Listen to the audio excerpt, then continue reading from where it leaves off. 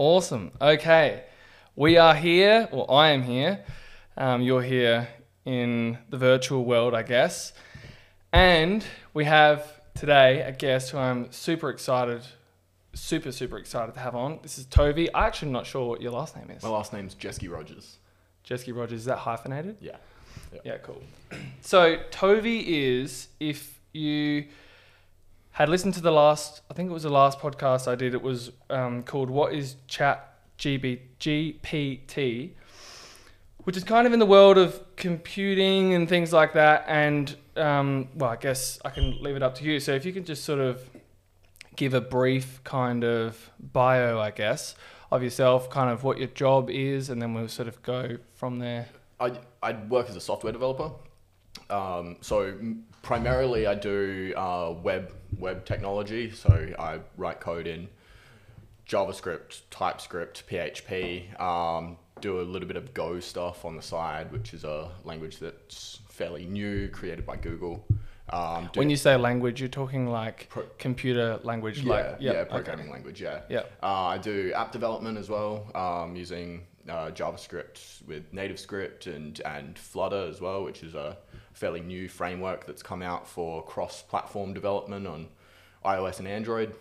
And I've got a fairly big interest in cryptography, which is basically the process of encrypting data to make it readable only by the people that you want it readable by. Okay, no worries. I'm glad you gave that. There were a lot of, you might not even see it as complex terminology, but so I think something that we'll do moving forward, and obviously that's a bio, so we've jumped in there. For anybody who's familiar with that kind of stuff, obviously that's going to be great. And then as we go, we'll kind of unpack things as though a complete novice had kind of heard it, which I think will probably take a long time to get there. Sorry, what were you going to say? No, that's great. I love kind of like delving into that kind of stuff and explaining how it works. It's yeah. So I was curious because I've never asked you this. Oh, sorry, did I cut you off again? No. I was curious because I've never asked you this. At what stage, because in the couple of conversations that we've had, it's clear that you're quite passionate about what you do. I'm wondering when, through your childhood, or at what stage did that world become interesting to you, and what was that experience sort of like? Yeah, so I kind of got interested in software, computers, programming when I was in high school. I wasn't super interested in computers prior to that, but I had I have a friend who was really interested in hacking and malicious use of computers, because you can really get computers and things, and computers, people, IoT things, you can get it to do your will, even if it's programmed almost deliberately not to let you do that. Okay. So finding exploits and understanding how a system works, like completely enough that you can leverage it to force it to do what you want it to do, was just a super interesting idea to me. So we kind of got into hacking, me and this friend of mine. We were writing viruses. Like the first virus I ever wrote we called it Cup Holder, and it would randomly eject the CD tray in a old school desktop computer. Oh, right. So it's like a cup holder, that was the joke. Yeah. And Nice. I think we got it on to about 70% of the computers at school. So as the teachers were giving lectures and stuff, you'd just hear all the computers in the background. And that kind of grew into like experimenting with this operating system called Linux, which is free and open source, which is really cool because you can read all the code, so you can understand how it works, like from the very lowest levels of the operating system of the kernel.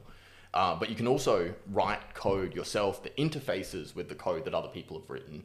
So you can, instead of trying to exploit the code to make it do what you want it to do, you can just do it by the design of the operating system. It lets you do whatever you want it to do. So the operating system you could say is malleable enough so that it allows you the keys to play with it, or do you have to export it for yourself? Because is this something that's online? So you go online, and it's a Well, an operating system is what your computer first looks at, the code it first looks at when you boot it up. Okay. So right. So this is with the cup holder thing.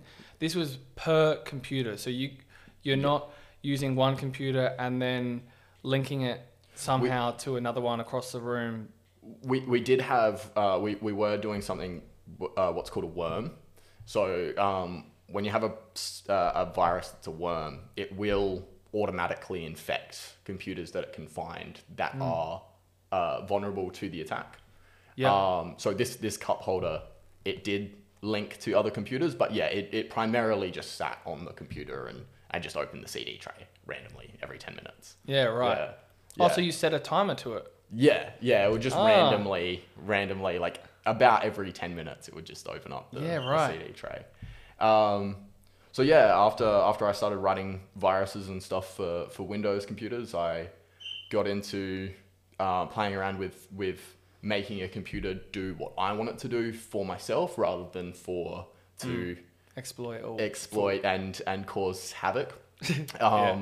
And I realized, like, to be a good hacker, to be a good security professional, I need to learn like how to code. I really need to learn all like how a computer works from like the lowest level to the highest level of abstraction. I needed all that knowledge. So, and why was that exciting for you? So if I could just put a few, and you're not supposed to do this if you're a psychologist, but I'm not one, so it's fine.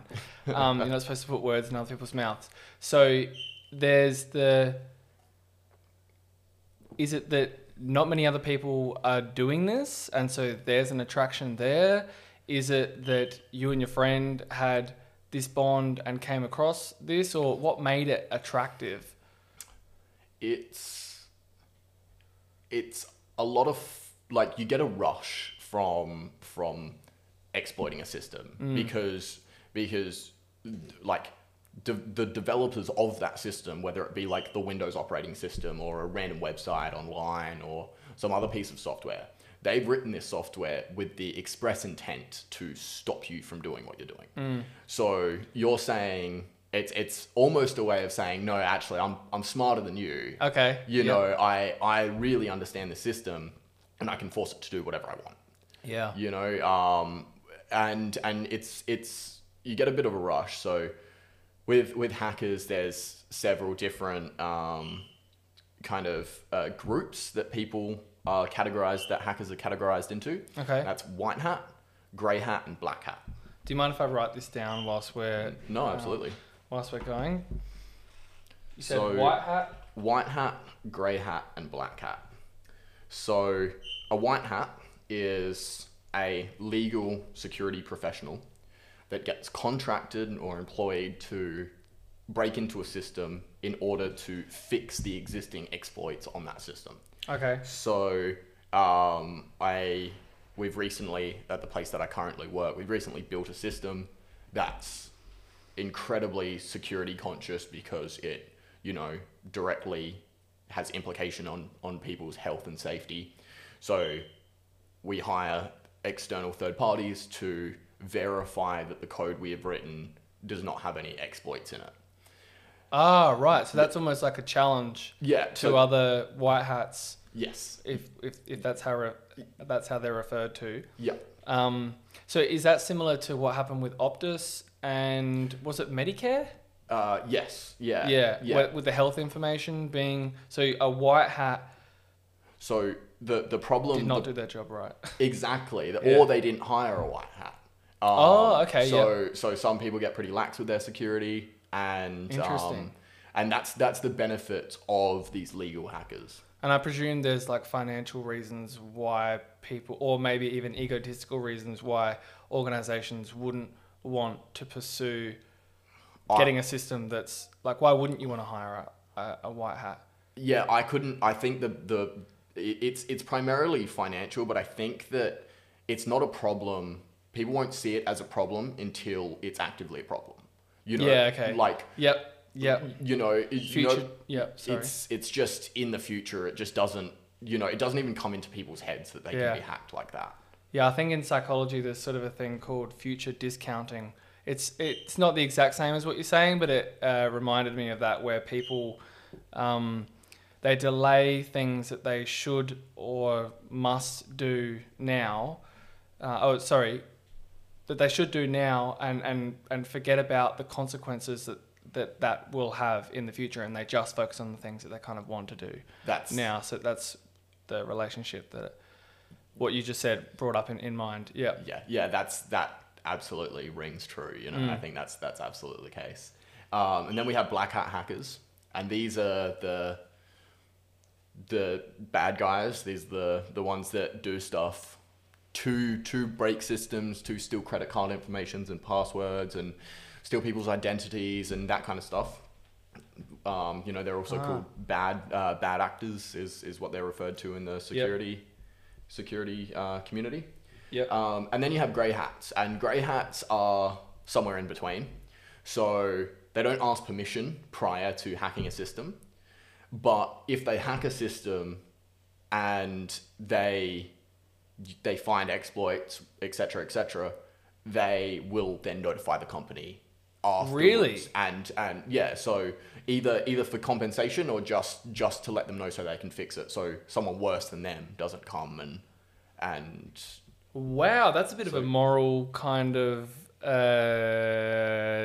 of dilemma, because I presume that the grey hats, I'm not sure if I'm using the right terminology just by referring to them as grey hats, I'm just going to go with that.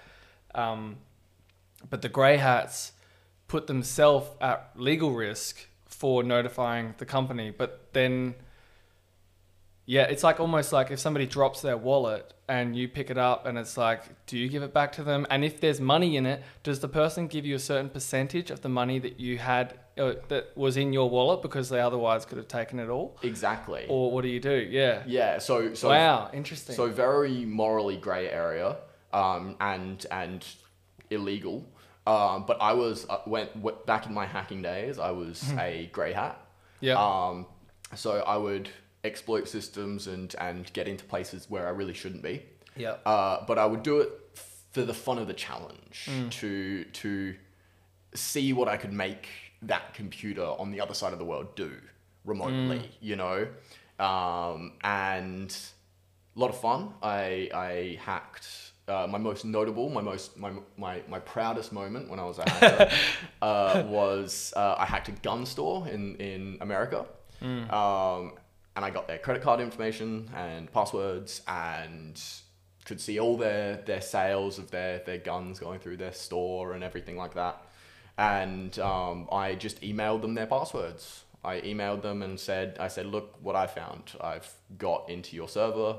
I own this box. I can do whatever I want with it. By box, I mean server. And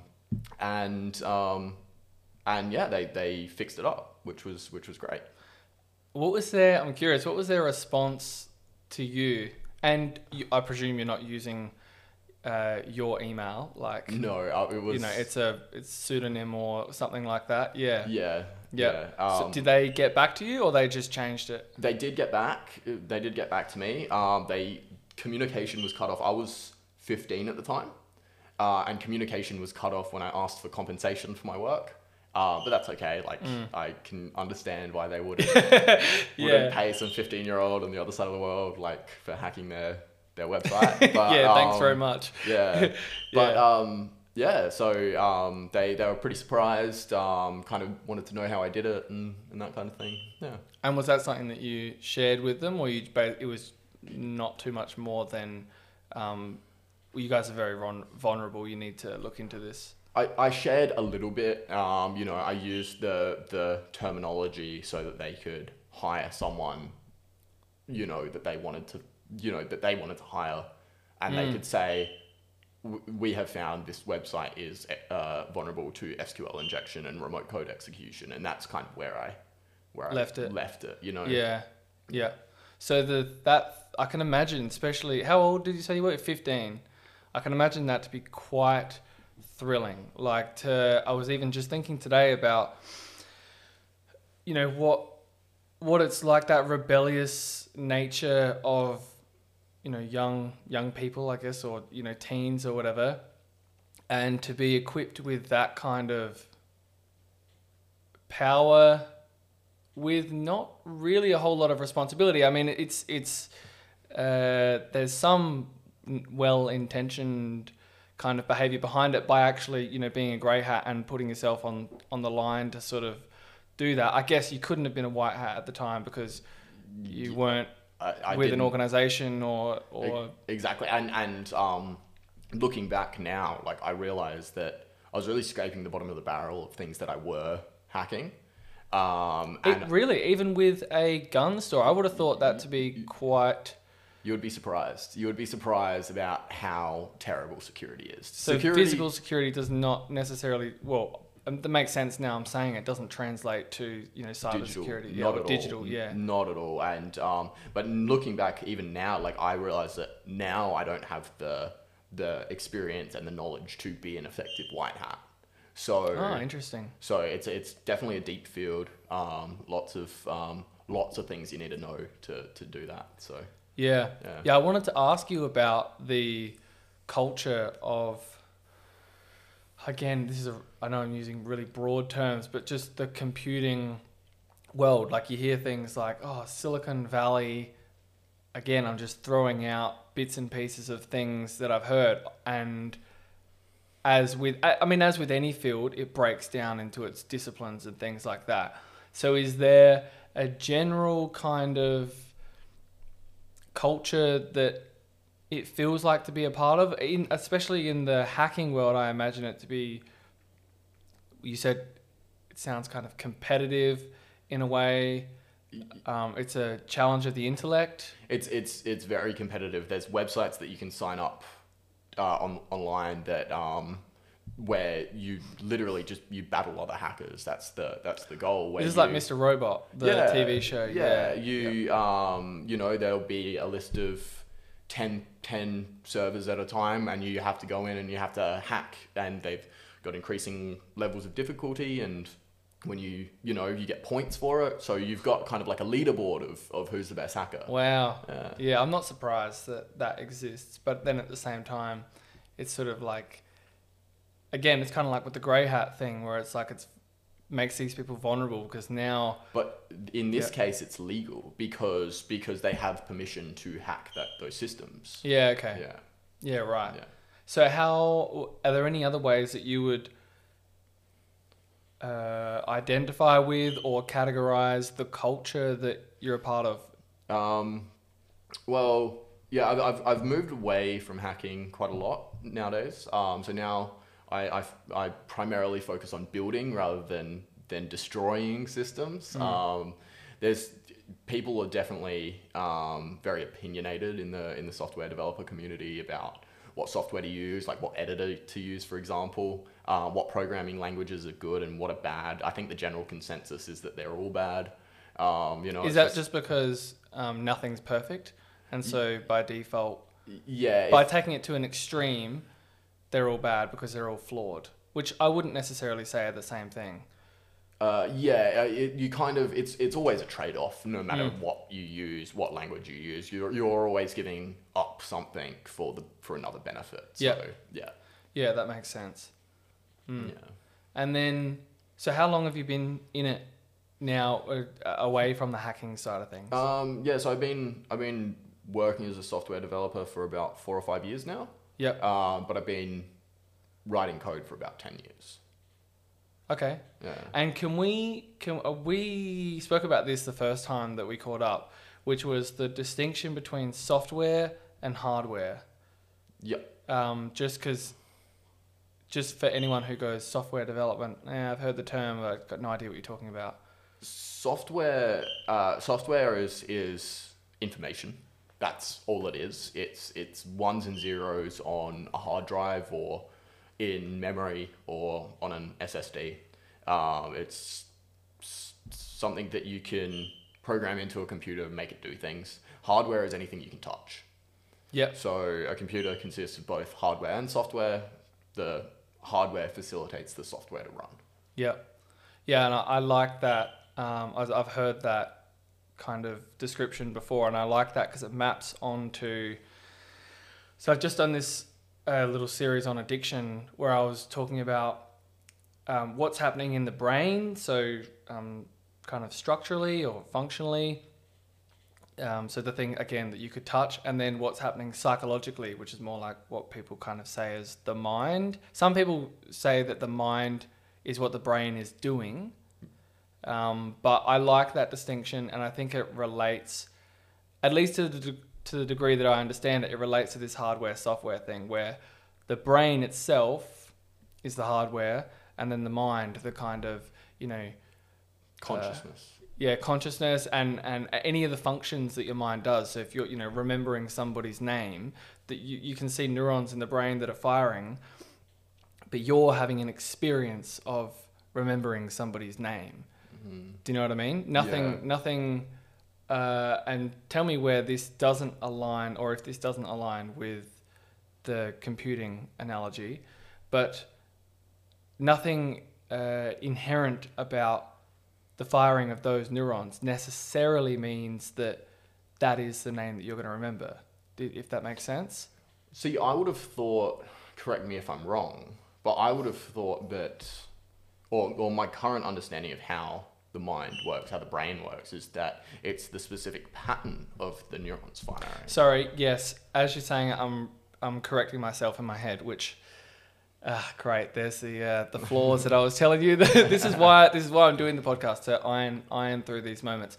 But so yes, you're right. If the exact neurons fired again, I think what I'm trying to say is that nothing inherent about the firing of neurons necessarily means that you're going to have an experience. Yet you still feel like you're having an experience. So I'm trying to create a distinction between, I guess, hardware and software, and that there's the actual things that's going on physically, and then there's things that are of a more, what we call, mental nature. Whether or not they are actually different in any way. I think that consciousness is a bit of a black box, right? For sure, we don't really understand why we're having an experience or where consciousness comes from. There's still physical things happening in the brain when you're having a thought. There's those electric charges. Same thing as like software on a computer. There are electrons moving through what are called logic gates, which will make the electrons move one way or the other, flip a switch depending on how much input or a lack of input they're getting. And that's kind of a physical switch, or it could even be a... Yeah, it's a physical switch. Yep, they're called transistors. So I guess transistors, kind of similar to neurons in that aspect. Hang on a sec. I'm just gonna open up the door for this bird. I think that's so weird. We've had this bird for probably a couple of months now, and it's really got its own... I've never really been much of an animal person, but to recognize some of its behaviors and go, oh, right, it's actually trying to communicate with me I find it a really, really weird experience. People have it with dogs as well. Like I said, I've never really been much of a animal kind of person. Yeah, I'm not really a big animal person either, but it is interesting seeing animals' behavior. It's curious. Yeah, I used to work with a kid, so doing mentoring, like disability support work, and this boy has autism and intellectual disability. And it was interesting because communicating with people, it's so challenging to be able to recognize all the signs. It's like, okay, they're smiling, but are they smiling because I've just done something embarrassing and I look like an idiot? Or are they smiling at me because they're interested in what I have to say or something like that? So there's so many things that he was trying to compute. And this is that's a lot of kind of, it's very cerebral relative to just picking up on kind of, I guess you could call it the vibe of how someone appears, if that makes sense. And this was really, well, firstly, does that make sense? Yeah. Yeah. This was really apparent when he would be interacting with animals. We went to the dog park, and he was able to go, oh, that dog is, I don't think he said anxious. I think he said scared, or maybe he did say anxious. I'm not sure. But he was able to pick up on the behaviors of things that were going on because there was no need to use language as, one example. And I think maybe there was less of a fear of judgment or something like that. So I just found that to be it was really interesting to watch and observe that. Yeah, that's something that really interests me as well, is how the human mind would think if they never learned language, if that person never learned language. And I was reading a small article about a book that Helen Keller wrote, and she said that it's very instinctual because she lost her sight and hearing when she was like a toddler. So she only learnt a few words before losing the ability to use language. And she said it was very, very, very instinctual. Yeah. Well, I mean, that's interesting though, because we could create the distinction between language itself and maybe we could say instead communication, because there's things called like critical periods. I'm not sure if you've heard of them.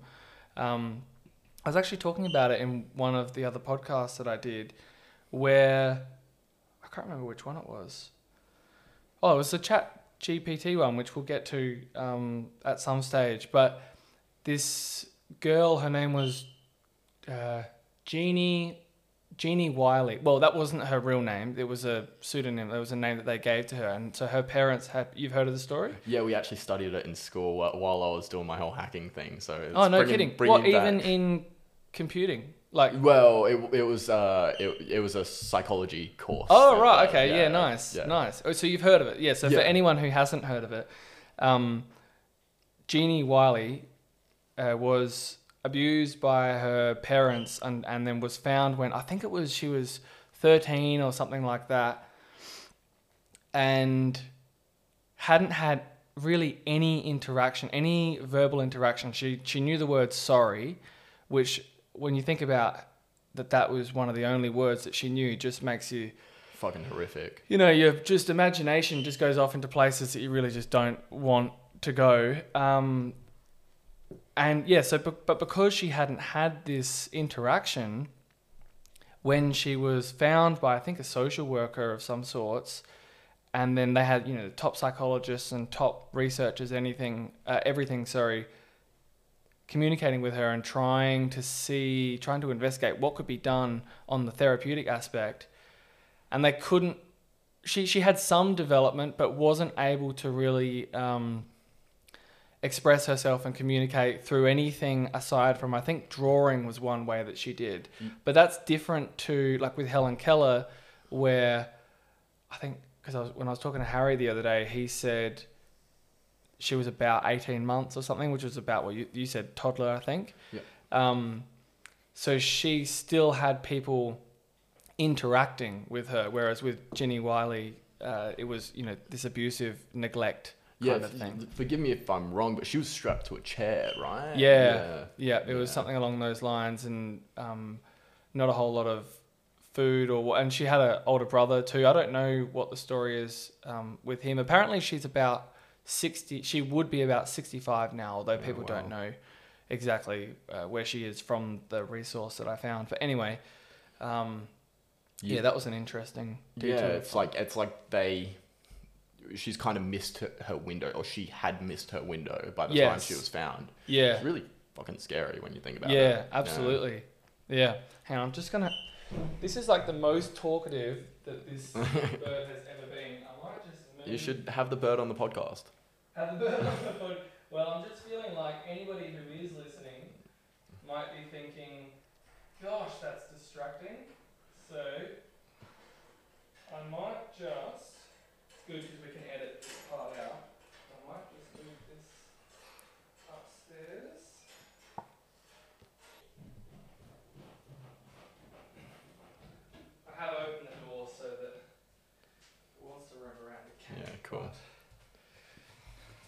If not, then that's fine. It's pretty anxious. Mm. Like I said, I think I said it was anxious, but yeah, it's a crazy thing. All right, so I wanted to jump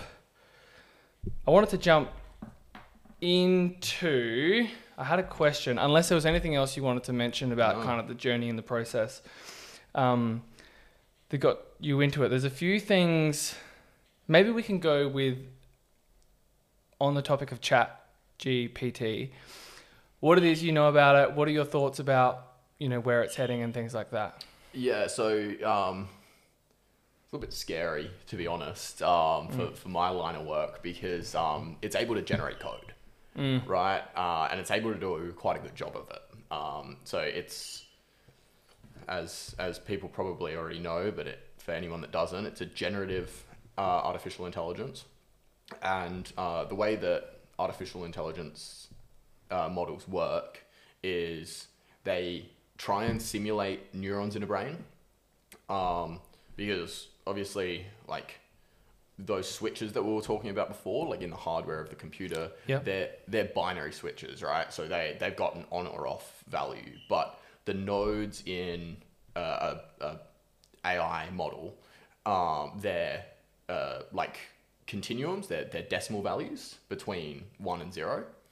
Oh, right. So rather than having a yes or no response, it's a whole lot of yes to this degree and no to this degree kind of thing. Exactly. And so similar to how neurons in the brain work, right? Because each neuron has its own, like, a threshold of the amount of electricity. Like, forgive me if I'm wrong, but that's correct, right? A neuron has like a threshold, and when it hits that point, it'll fire.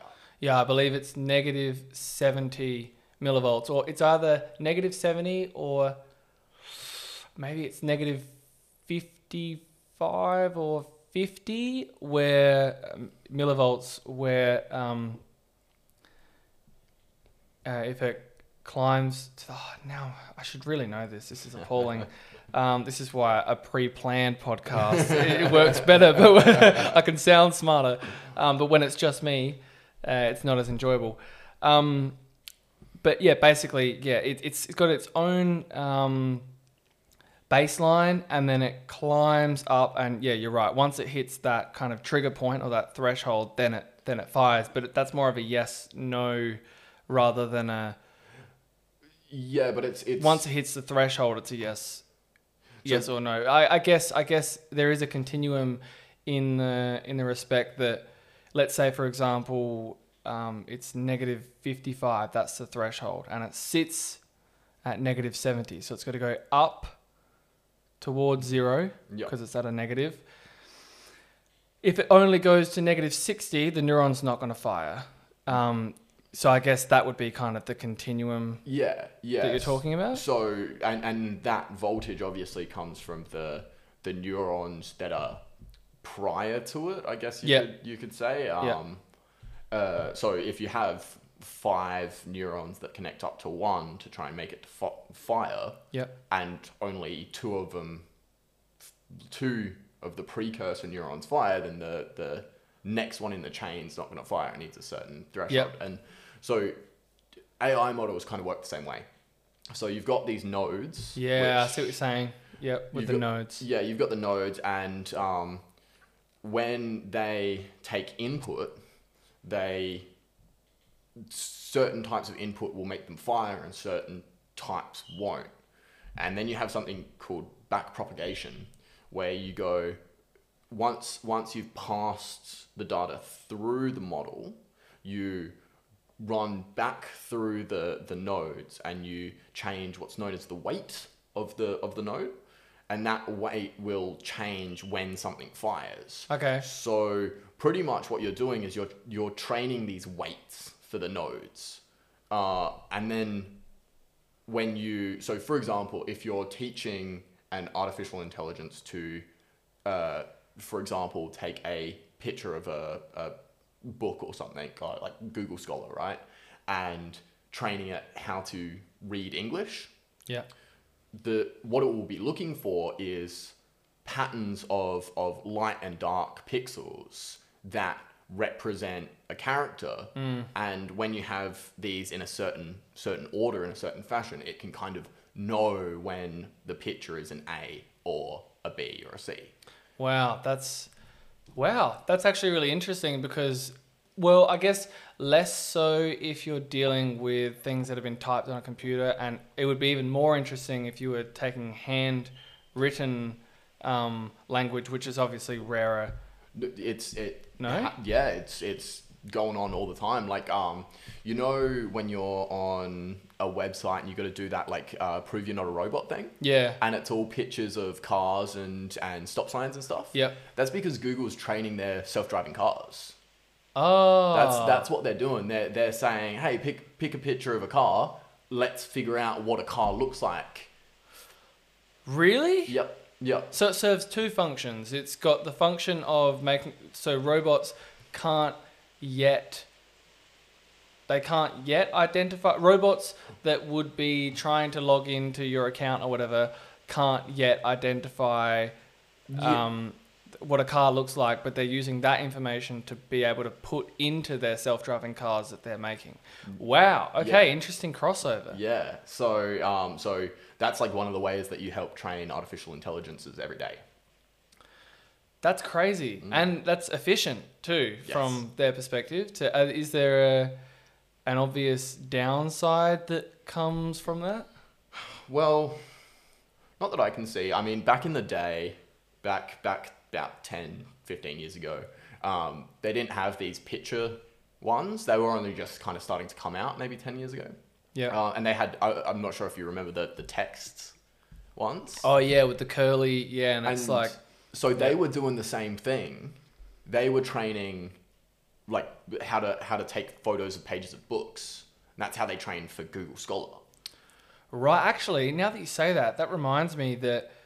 so Nate, my business partner, he was telling me that you can go onto Notes on your phone and take a photo of anything, like it's a page that you've written down or whatever, and then it can convert it onto it. Yeah. Okay. Yep. But one of the funny things with those text ones, there was always 2 words.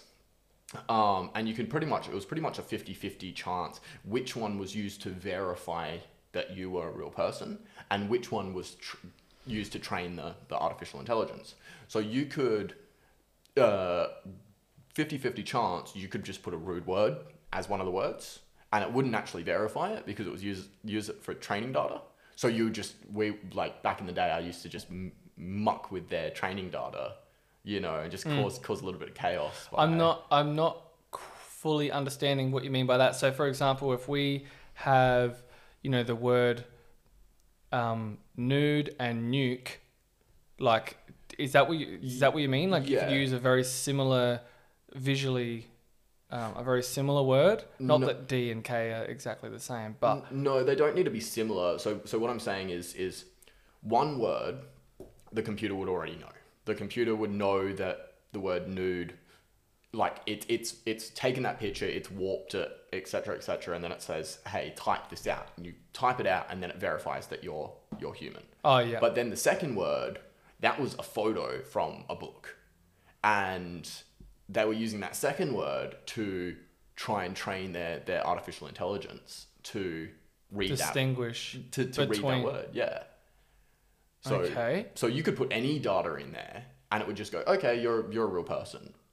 But you would be inevitably ruining their data. Right. Yeah. And did you say this was with Google? Yeah. Back in the day, back like 10, 15 years ago. Yeah. So when it had that kind of cursive writing, you could either write the word that it actually was, or you could write something different. Yes. Yeah. So it didn't even matter what you wrote. Well, one word it mattered. The other word didn't. Right. Okay. Yeah. Interesting. Yeah. And so coming back to the Chat GPT, so this is obviously concerning because people have been able to write me code for this purpose. But could it also, so it's threatening for your job as a software developer, but could it also be beneficial for your job and kind of take out your role? Well, I think there's always going to be software developers. Like, Because people still need to understand understand what the code does and fix nuanced bugs and stuff like that. Yeah. Because really all a software developer does is listens to your idea about what you want your computer to do and makes that computer do that thing. And whether we start using AI to help us do that probably will become increasingly more common. There's a program, there's a piece of software created by Microsoft, I believe. Yeah, it's Microsoft, called GitHub Copilot. GitHub Yep. Copilot. GitHub is a website online where you can upload your code, and it's kind of a safe place for it to live. You can make it public so people can contribute and etc. etc. But what GitHub Copilot did is they trained their AI on all the code on that website. It's the biggest coding website on the internet, like Git website on the internet. And so you can actually type out into your editor what you want the code to do, and it will just spit out the code. See, that is so fascinating to be able to. I heard well, tell me whether or not this is an appropriate analogy. It's still in the same space, but that you can ask certain AI systems to to convert it from, what would you call it? Language. So word input into an image. So like people have been doing this with they post some colorful, vibrant, almost psychedelic sort of looking image of themselves as like a portrait sort of thing that has been generated by some AI thing. So you're saying it can do a similar thing with code, converting language, do this, and then it converts it into a code using the large database of whatever Microsoft has allowed people to safely and freely upload their code into. Yes, yeah. They've been able to upload it for free? Pretty much, yeah. They're able to upload it for free, but there are legal ramifications to this because Microsoft doesn't own all this code.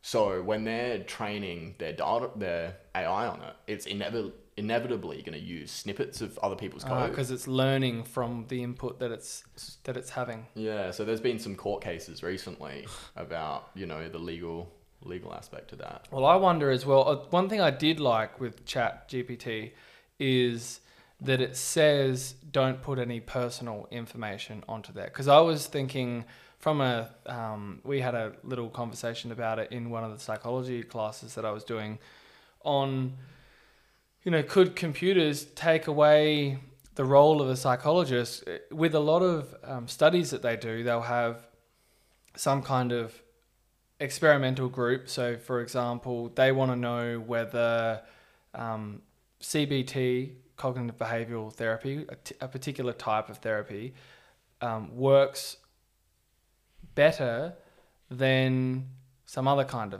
of therapy. Talk therapy is another one, which is how I'm relating it to ChatGPT, which is that a lot of times, not so much with CBT, but with some other therapy that somebody puts forward, you have two groups, two different groups of people who are both got the same diagnosis. So 40 people have depression. They've all been diagnosed. 20 go into talk therapy where they're basically just sitting down with a psychologist or a therapist, and the psychologist isn't using any real technique aside from kind of just having a conversation and basic therapeutic skills. Mm-hmm. In the experimental group, they might be doing like relaxation training. So it's something specific. And I'm not so sure what it's like with these two that I specifically mentioned with relaxation training. But with a lot of times, they can rule out a therapy that people think is going to work because it really doesn't provide any other benefit to talk therapy. So if talk therapy is really important because it allows people to, you're ruminating and just thinking excessively in your mind about all these problems and things, and you feel like you're a burden to people, and then all of a sudden you have this opportunity to externalize your thinking and perhaps to recognize that, Oh yeah, I told myself I was an idiot yesterday, and I'm still telling myself that I'm an idiot. Like, how many times do I need to say it? So, you're getting this opportunity through talking with someone to work things out.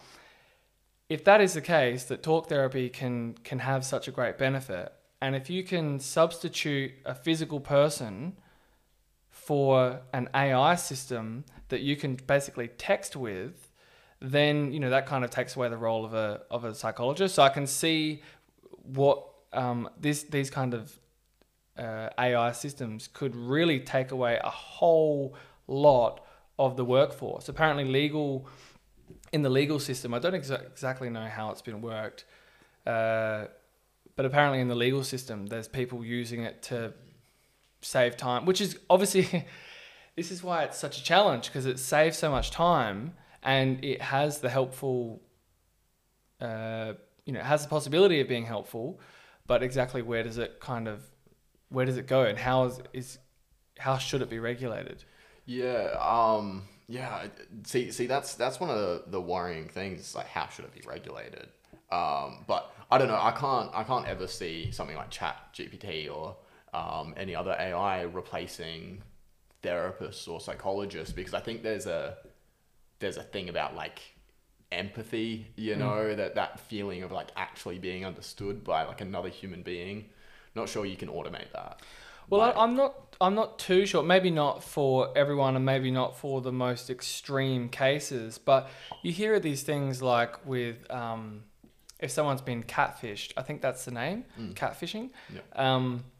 Where people develop these really strong relationships with people who they've never even met before. So I think it's possible to have the experience of empathy. Maybe I'm giving myself too much credit, but I would find it difficult to feel like something is really understanding me if I know that there's no human on the other end of it. I don't think that would really work for me. But if it works for some people, then obviously that's a great thing. I know so I'm studying to be a neuropsychologist, and a lot of that is based on testing. So there's something called for example, the Stroop. I think it's called the Stroop test or Stroop task, which is like you have a word written in green, so the color of the word is green, but the letters spell red. So like that's a test, and then depending on their, let's say, reaction time or their ability to complete the task, those sorts of things you could just use a computer system for. It gets interesting, and this kind of relates with what you were saying about always needing to have kind of like a human mind there to kind of give it some direction perhaps. But I heard of this case where they were doing like a physical assessment of this person's abilities, right and left hand ability. And they said, they gave this person a really low ranking, but it was because they were missing they only had one arm. So it was like the computer system didn't recognize that. So the human element was still going to be like necessary. Do you know what I mean? Yeah. So I'm not sure whether that overlaps. I guess it does in the fact that you're always kind of going to need somebody to be there. Someone to oversee it. But I think you're right. Like, I think that like, not everyone does need that, like, or doesn't need that complete feeling of being understood by a real person. Like I did hear about this one story about someone skinning, putting a skin over ChatGPT and turning it into his like anime girlfriend, which is, I don't know, kind of funny. That is interesting. Yeah, so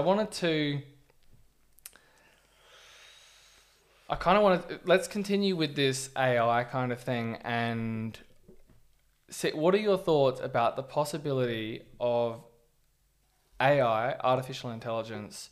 I've also heard it called machine learning. Is that more appropriate terminology, or does it just depend on the field that you're in? They're pretty interchangeable, to be completely honest. Like, yeah. Artificial intelligence seems to be more of a broad term rather than machine learning. Machine learning is more talking about the actual process of of training your artificial intelligence. Okay. You could say an artificial intelligence uses machine learning to solve problems. Ah, right. Okay. Yeah. I heard of that distinction from a guy called, have you heard of Lex Friedman? Yes. He's a podcaster as well. I haven't heard his podcast. Oh, really? Yeah. Oh, wow. So you heard about him through the... Yeah. I think I was talking to someone about it a while back. But Yeah. Yeah. Yeah, I just heard about it through there, so I wasn't sure exactly what to make of it. But of the possibilities... Oh, I'm hearing myself talk back to myself. Oh, my headphones are on. Let me turn those off. Of the possibilities of AI becoming conscious, like what do you think that is a possibility in the future? I guess we'd have to kind of define conscious. Yeah. So how I would define consciousness, roughly, let me just quickly check that. Yeah, we are still going. I thought possibly that it might have just ended the podcast, which would have been terrible if we kept going. So I like Thomas Nagel's kind of description of it, and as I kind of always say, I'm not claiming to be an expert at all, but what I've gathered from what he said is that consciousness is what it is like to be something. So if something can be said to be having an experience, then it is conscious. So you could, well, firstly, what are your thoughts on that? Well, because people talk about self-conscious as in like, some people say that they've had a moment through their childhood where they go, oh, this thing happened. Maybe it was like an embarrassing moment, or maybe I was recognizing somebody else about to do something, crazy for whatever reason. And I just all of a sudden recognized that I was an agent, that I could interact with the world and that my actions have consequences. And, this feeling of consciousness, of like self-awareness. But I think that works nicely if we're just talking generally with other people, like, oh, I'm so self-conscious right now. Like, that's how the language has been used. So I'm not going to try and push that away as being completely useless. But if we're getting into specific terms, I think consciousness is more of a continuum, so that humans seem to be conscious, dogs seem to be conscious, cats, you could say, and so you stretch back through I think it's called the phylogenetic kind of tree of evolution of different types of, you got mammals, you got reptiles and things like that. And, big and small organisms, anything that seems to be having an experience, whatever that means, has some level of consciousness. Well, we suppose it does though. Like, there's no, like, what's that philosophical conundrum? Like, everyone else could be a robot kind of thing. Solipsism? Solipsism? Is that? I think it's solipsism. Let me look it up just for cool. Solipsism, which I believe to be like the only thing that I can know for sure in the world or in the whole cosmos is that I'm having an experience, but everything else could just be a figment of my imagination in the world of the experience that I'm having. Descartes, I think, therefore I am, Oh, yeah. Yeah. That just makes me think of Billie Eilish now. Which is, I think, therefore I am. Oh, yeah. Solipsism. Oh, wow. So as a definition on Google, it says the quality of being very self-centered or selfish, that's kind of... Oh, no, then we've got the philosophical one. The view or theory that the self is all that can be known to exist. Yeah. Yeah. So we can project our own experience on other people and say, hey, if I'm having this experience, then you being, the same species of me, you would have an experience that's similar, but we can't know that. We can never know if even another person is properly conscious, let alone animals, or then even further computers, I would think, though, that one way, and I can't remember who who put this forward as kind of their theory or their working model of how to figure this out, but that we can, whilst in its extreme form, I agree with you that we can never truly fully know, just like with science can never prove anything to be true. It can just rule out things that we know to be false because it doesn't hold up to how we've tried to, hammer this thing down, whatever that is. But we can use, for example, if I pick up this drink bottle, I can see it's there first. I'm coordinating my behavior and making a shape with my hands that seem to match what I'm seeing. And then I'm using, I could lift it up and shake it and listen to it. So using many modalities increases the chances that something is actually real. So, and then, for example, the further apart those modalities are, like for example, taste and smell are very closely linked. Apparently, like 75% of your taste is actually the molecules that are going from your mouth up into your nose, and you're registering those as taste so they're very closely aligned. So maybe it'd be harder to tell if something's real just between taste and smell compared to sight and sound, which don't seem to, aside from them both being processed in your head, they're very different in terms of their what's called qualia. So like their experience, if that makes sense. Yeah. But like, if we're going down the consciousness rabbit hole, let's do it. There's like a Buddhist idea that consciousness experience itself is just an illusion, which is a super interesting idea. Just an illusion. Just an illusion, yeah. An illusion to the universe itself, I guess. And if you go down that train of thought, then you kind of have to give up the idea of free will if you're to accept that. I'm so glad we got here. Yes. Yeah, that was on my list as well of what to talk about. Sorry, I didn't mean to cut you off. No, it's all good. But if free will doesn't exist and we're only acting according to prior or current stimuli, then I guess a machine learning model is just as conscious as we are. We just think we're having an experience. Yes. Yep. So here we could distinguish whether or not consciousness, for those people, I should probably ask first, what are your thoughts on free will? Do you believe that, actions have, that the only reason why you have the experience of deciding to do something, but really what was happening in your brain is those, first neurons that are responsible for that decision have started firing and got the process moving before you've even recognized that you've made a decision yet. In which case, there were actions that were taking place before that you didn't decide for those neurons to start firing. I guess I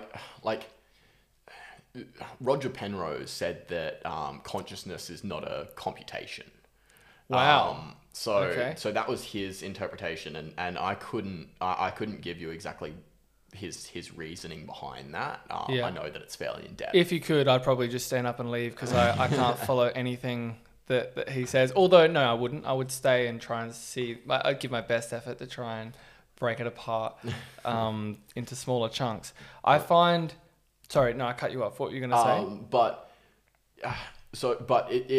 I think it's kind of dependent on whether consciousness is a computation or not. Because if consciousness exists within the brain and it's a result of our hardware, the neurons and stuff, then you've got this problem of like quantum uncertainty, right? Okay. Where if you've got quantum particles, they kind of jiggle around a bit, and they do weird things. When you fire like an electron at a wall, for example, 50% of the time it will go left, 50% of the time it will go right. and to no discernible reason. And then 0.0001% of the time it will go straight through the fucking wall. Right? And This is where people talk about the, was it probabilistically that, if you swing your hand, you're holding your hand up above your shoulder, and then if there's a table in front of you and you swing your hand down, if you do that enough times with that,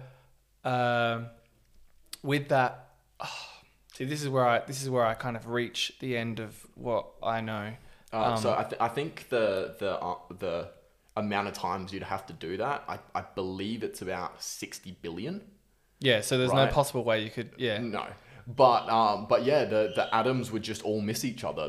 There would be no electromagnetic force that's counteracting those two objects. And I it would just realized pass straight through. I missed the end of what I was. You know what I'm going to say, so it makes it helpful for you to respond. But for anybody who's listening, or for everybody who's listening, I should be more positive about it. That what I was saying with slamming your hand down onto the table, what's happening is you've got atoms that form your hand, and there's atoms that make the table, and those. You've got the protons and neutrons, this little ball in the very middle, and then you've got the electrons that circle and kind of orbit around the outside. Let's use an analogy like what the moon does with the Earth. So the Earth is the protons and neutrons, and the moon is the electron around the outside. Though the reason why your hand stops at the table at the level of atoms is because the electrons that are orbiting... the electrons, let's just say, in the table and the electrons in your hand are both repelling off of each other. Like if you have two sides of the negative ends of the magnet, push them together, they don't want to do it. But probabilistically, those electrons are orbiting, like the moon is orbiting the Earth. If you do it enough times, those electrons won't be in the right place, and so your hand, they won't repel off of each other, and your hand will just go straight through the table. Yeah, I really I don't even know whether to call it an analogy, but using the example of magnets, because that's the same force. Yeah. You know? Yeah. No, that's good. Pulling me up on that. That's true. Yeah. So, where was I going to go with that? Links to free will. I was talking about whether consciousness is a computation, right? And right, yeah. If consciousness is a computation, if it's a result of your hardware, then those quantum fluctuations that are happening in your brain could spark thoughts and ideas and beliefs, and like that kind of rules out free will. You know what I mean? Yeah. Yeah. Yeah. I agree with you, and I find I was convinced, if you would say, even though you can't really assign agency to it because there's no free will. No, but by a guy called, Sam Harris. Yep. Who says that, he does this little thought experiment kind of thing. He's a neuroscientist and a philosopher as well, and he does this thing where he says, pick a movie, and so you'll say whatever movie. What comes to mind? Red Dead. I can't even think of a movie now. You put me on the spot. Yeah. Yeah. Shawshank Redemption. Shawshank Redemption. Oh, good movie. I haven't seen it in a while. But so a number of things came to mind. You even had the game of Red Dead Redemption come to mind. So and then you went, oh, well, that's not a movie. Hang on a sec. Let me try and redecide. So there's so many movies that you couldn't have said just then because you've never heard of those movies. So that wasn't of your free will. You couldn't have decided to say those things which you didn't know. There are other movies that you know of, but that probably didn't spring to mind. Like Madagascar probably didn't spring to mind as Cars a movie. 2. Cars 2. But was Madagascar in your field of awareness of like... No, not at all. So even though you knew that Madagascar is a movie, did you? Yeah. You've seen the movie? Yeah, or you've heard of it at least? I used to love that movie. I don't know why Madagascar came up for me. Yeah. But then you can say, oh, well, I picked Shawshank Redemption because, because I watched it last week or whatever. But even that's just your experience of coming up. You're just watching your mind come up with a reason for why that movie popped up into your head. Because you also could have gone, well, last week I was thinking about watching Shawshank Redemption, but I decided not to. So now that, that's come up again, I'll say that one. You're like retroactively justifying Yes. to yourself. Yeah, and it's really interesting with these experiments that they've done with split brain patients. So our brain has two hemispheres, as I'm sure you've heard. Down the center of it, there's a thing called the corpus callosum, which has, I think it's like 300,000 neurons. And that's the role of that is to communicate between the two hemispheres. People who have had severe epilepsy, where you get neurons so epilepsy is just that there's so many neurons firing that the electricity of your brain is going up, to damaging degrees. And so if it gets too severe, they can cut the corpus callosum, which separates your experience into kind of two different sides. And the left side of the brain is more, it tries to lock things down. It's where our language is. So it's trying to put names and meaning to things. And then our right side of the brain typically is more kind of open and we'll just go with open. So they have asked one side of the brain, go and close that door to this patient. And they've gone up and they've closed the door. And then they ask the other side of the brain, why did you close that door? Now, because the two hemispheres are separated, they're not communicating with each other to let them know, I closed it because you told me to. So the other side of the brain is going, I closed it because, it was getting really cold in here. And so I was just, so it comes up with its own thinking. So relating it back to free will with the movies, you say a movie or you do any action and then you tell yourself this story about why you did it, but you didn't come up with the story. You feel like you've come up with the story, but really you're just watching the processes. You're just experiencing what your brain is doing. And I think for a lot of people, that seems daunting because it's like, what's the point in doing anything? And that's kind of a pretty reasonable reaction. But sorry, you go. Do you find like the idea of a lack of free will liberating, or do you find it daunting? I find it liberating because of how Sam Harris had described it, which is that if you could say, what's the point? I can just go out into the street, do something really stupid, and it doesn't matter. I can just say, I don't have any free will. Who cares? Which I think is the wrong way to interpret it. I find it liberating, freeing, because if I do something or when I do something that is really stupid, I'm just going, I cannot believe that I did that. I cannot believe that I forgot what threshold the neurons take until they fire. You know what I mean? Which will be, as soon as we finish this, that'll be the thing that I look up and I'll go, you idiot, you should have known that. So, but I experience those thoughts in my head and I go, right, that's interesting. I didn't decide to have those thoughts. I'm aware of them. I'm seeing them come up, but I'm not gonna. Well, this is where it gets interesting because I could say I'm not going to continue judging, but then that seems to be an act of free will, doesn't it?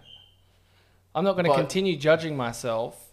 I'm going to stop doing that. But you also don't have the agency to decide to. Exactly. So basically it's just you're waiting until you have a mindful moment, as mindfulness is a very broad term, but wait until you have that moment where you've calmed down enough to go, wow, I've just spent the last hour sweating and just getting really frustrated with myself. Going, right, okay, that wasn't exactly my doing. It doesn't mean that, like, if you want to get good at a task, it doesn't mean that the effort and the experience that you have in doing that task won't get you to become better at whatever that is. Like, effort still matters, but it's recognizing that everything is just kind of making itself aware or not making itself aware in your experience. Going back to the AI stuff, there is an argument to be made that an artificial intelligence could one day become more conscious than the human mind, simply because it has more data to draw on. Yeah. Right?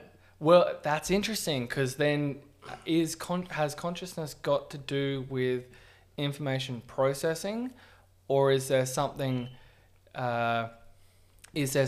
different? And then you could almost lean into kind of this, maybe like eugenics type of thing, where it's like, okay, well, those things that are more conscious, that presumably have a greater ability to suffer because of what they're aware of, those things matter more than things that aren't as conscious, which I don't think is the right way to go about it. But that's, some of the arguments that you hear.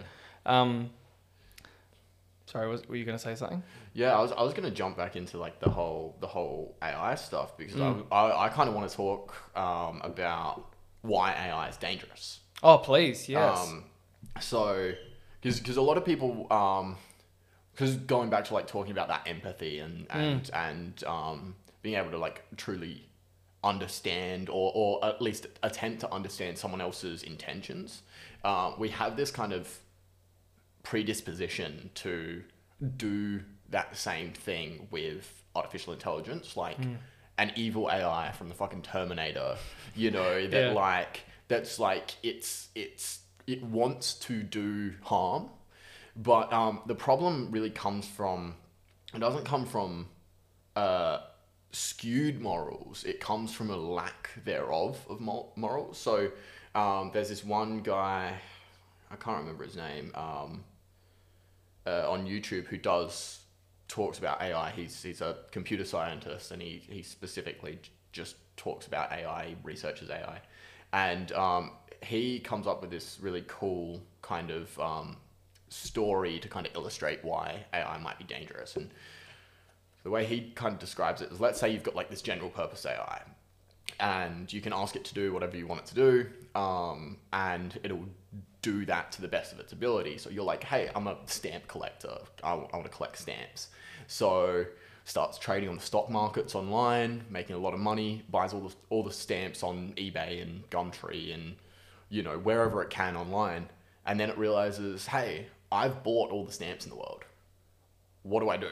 It's like, all right, well, I'm going to start building physical robots to go chop down trees, because what's a stamp other than like some carbon and ink, right? So let's go cut down all the rainforests to make stamps so that we can get more stamps. It cuts down all the rainforests, and then it goes, wait a second, people are made of pretty much just carbon. Yeah. Let's just start mulching people up so that we can get more stamps. And the problem comes from like, how do you actually write a rule about not harming? How do you define harm? How do you define morals to something that like is how do you program that in? It's really difficult to do. Something that is implicit in what you said, though, is that AI system would have, because so at the moment obviously we have robots, but I haven't necessarily heard of robots that have also been paired up with something like with a language kind of function like ChatGPT, and I know there are other ones out there. I'm only using that one as an example. Are there? What's a self-driving car? Does that use language though? Is it communicating through complex language? And yeah. Well, whether it's complex or not kind of misses the point, I think, right? Because you say to your Tesla, hey, take me to Harry's house, and it knows where Harry's house is and it plans a route, like, that's still using language, and it's autonomous. True. But with what you were saying about cutting down trees, that would require a robot that is adapted to those kinds of movements and those kinds of tools. So it would, before we even get to the point about what morality is and how to program it, there's a safeguard in that whilst a lot of damage could come from, like you said, stock market and things like that, where you don't necessarily need any physical interaction, it can be interacting digitally. But there's that safeguard because it doesn't have the physical interaction. But then you mentioned self-driving cars, unless, going with a catastrophic kind of mindset, unless cars are just deciding to ram into trees, out of their own accord, if that makes sense. The AI that I'm kind of talking about is a lot more advanced than ChatGPT, right? Yep. It's Okay. It'll, this is in the future. That's why people talk about the singularity when it comes to AI, where it's like we'll hit that point where they'll become so good that they'll be able to program themselves, and it'll just be an exponential increase. But it's not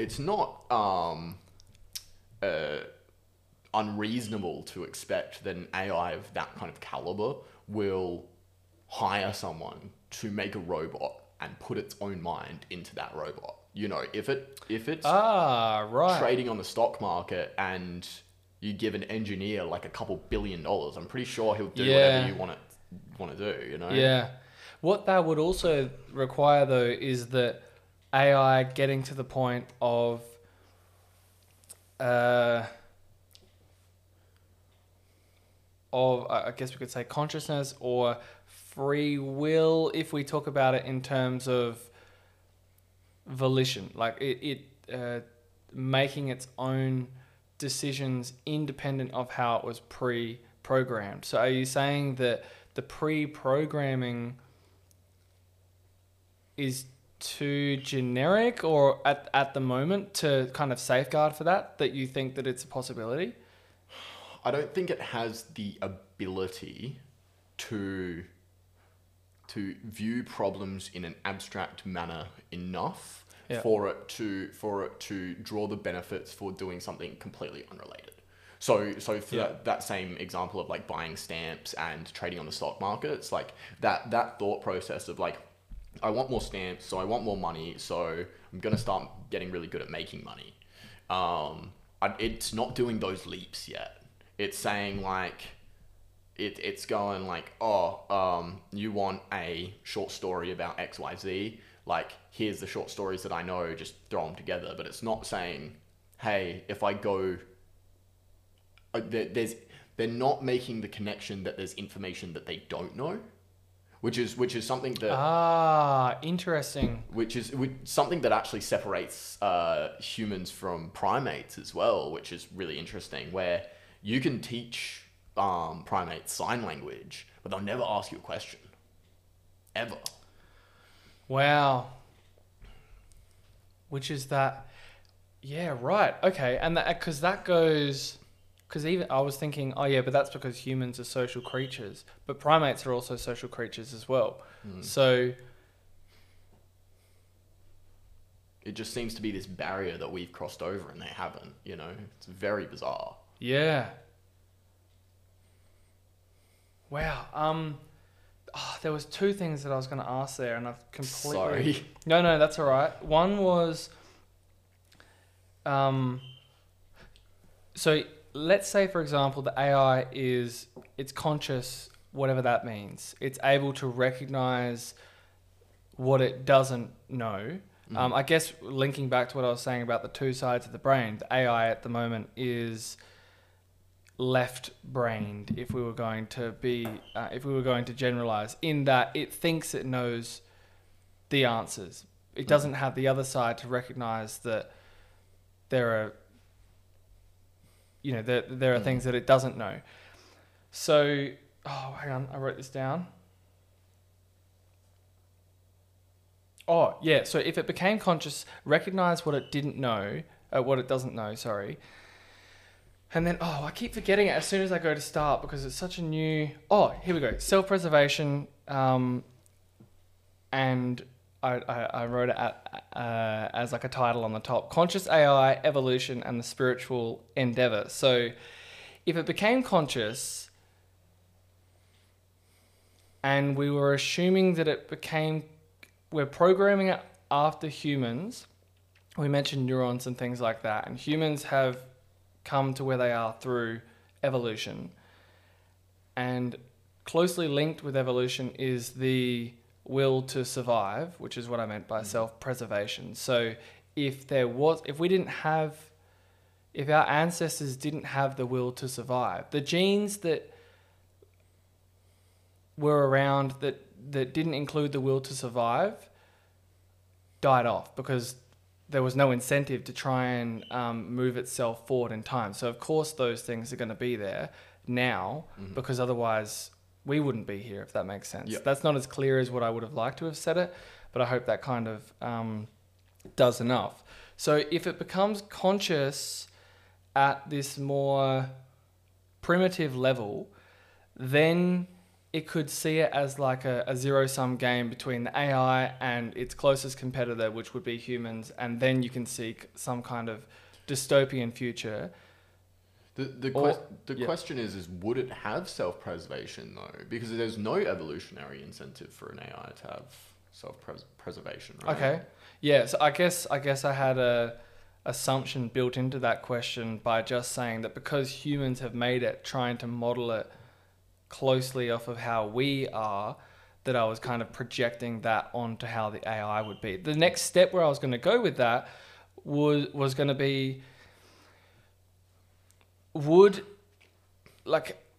how do we know, and this is a new idea for me, so forgive me for kind of stumbling through it, but is it a battle between the conscious AI wanting to preserve itself, wanting to live at the expense of having control over the things around it, or would it reach what I would call the highest, and this is where it might start to sound airy-fairy, the highest form of consciousness, if we want to talk about consciousness as the recognition of what it's like to have an experience and that suffering is an inevitable part of experience. And that the way forward through suffering is the spiritual endeavor. So to recognize that even the universe is going to end at some point. And with enough... This is where I'm still sort of exploring the idea. So I'm not sure if any of this is kind of registering with you or whether it's still too vague to be able to interact with. I'm hearing what you're saying. I'm picking up what you're putting down. But I still think that we're anthropomorphizing the idea of an AI. Anthropomorphizing? Can you please? Anthropomorphizing, like assuming that it will be human-like. Yep. Oh yes, I have heard of that before. Year 12 English lit. Yeah. Made it further through school than I did. Oh really? Really? Yeah, 100%. You didn't do year 12? No. Oh, interesting. I didn't finish year 11. Wow, I would like to return to that after, but yeah. You know, we're assuming that it's going to have this self-preservation. We're assuming that it's going to experience suffering, right? Like what happens if we hit that singularity and AI is like amazing, you know, just completely has the ability to make change in the world according to what we want, does the thing. But if we say, hey, we're going to turn you off, it just goes, all right. You know what I mean? Like, we have no way of knowing whether it's going to have self-preservation. We have no way of knowing that it's going to know or experience suffering at all. I think that those are like uniquely... I think that there's a large chance, like a big chance that those are limited to just biological beings, you know? I wonder though, I was listening to a podcast between Jordan Peterson and John Vervaeke. I laughed when I said Jordan Peterson just because he's such a controversial guy, and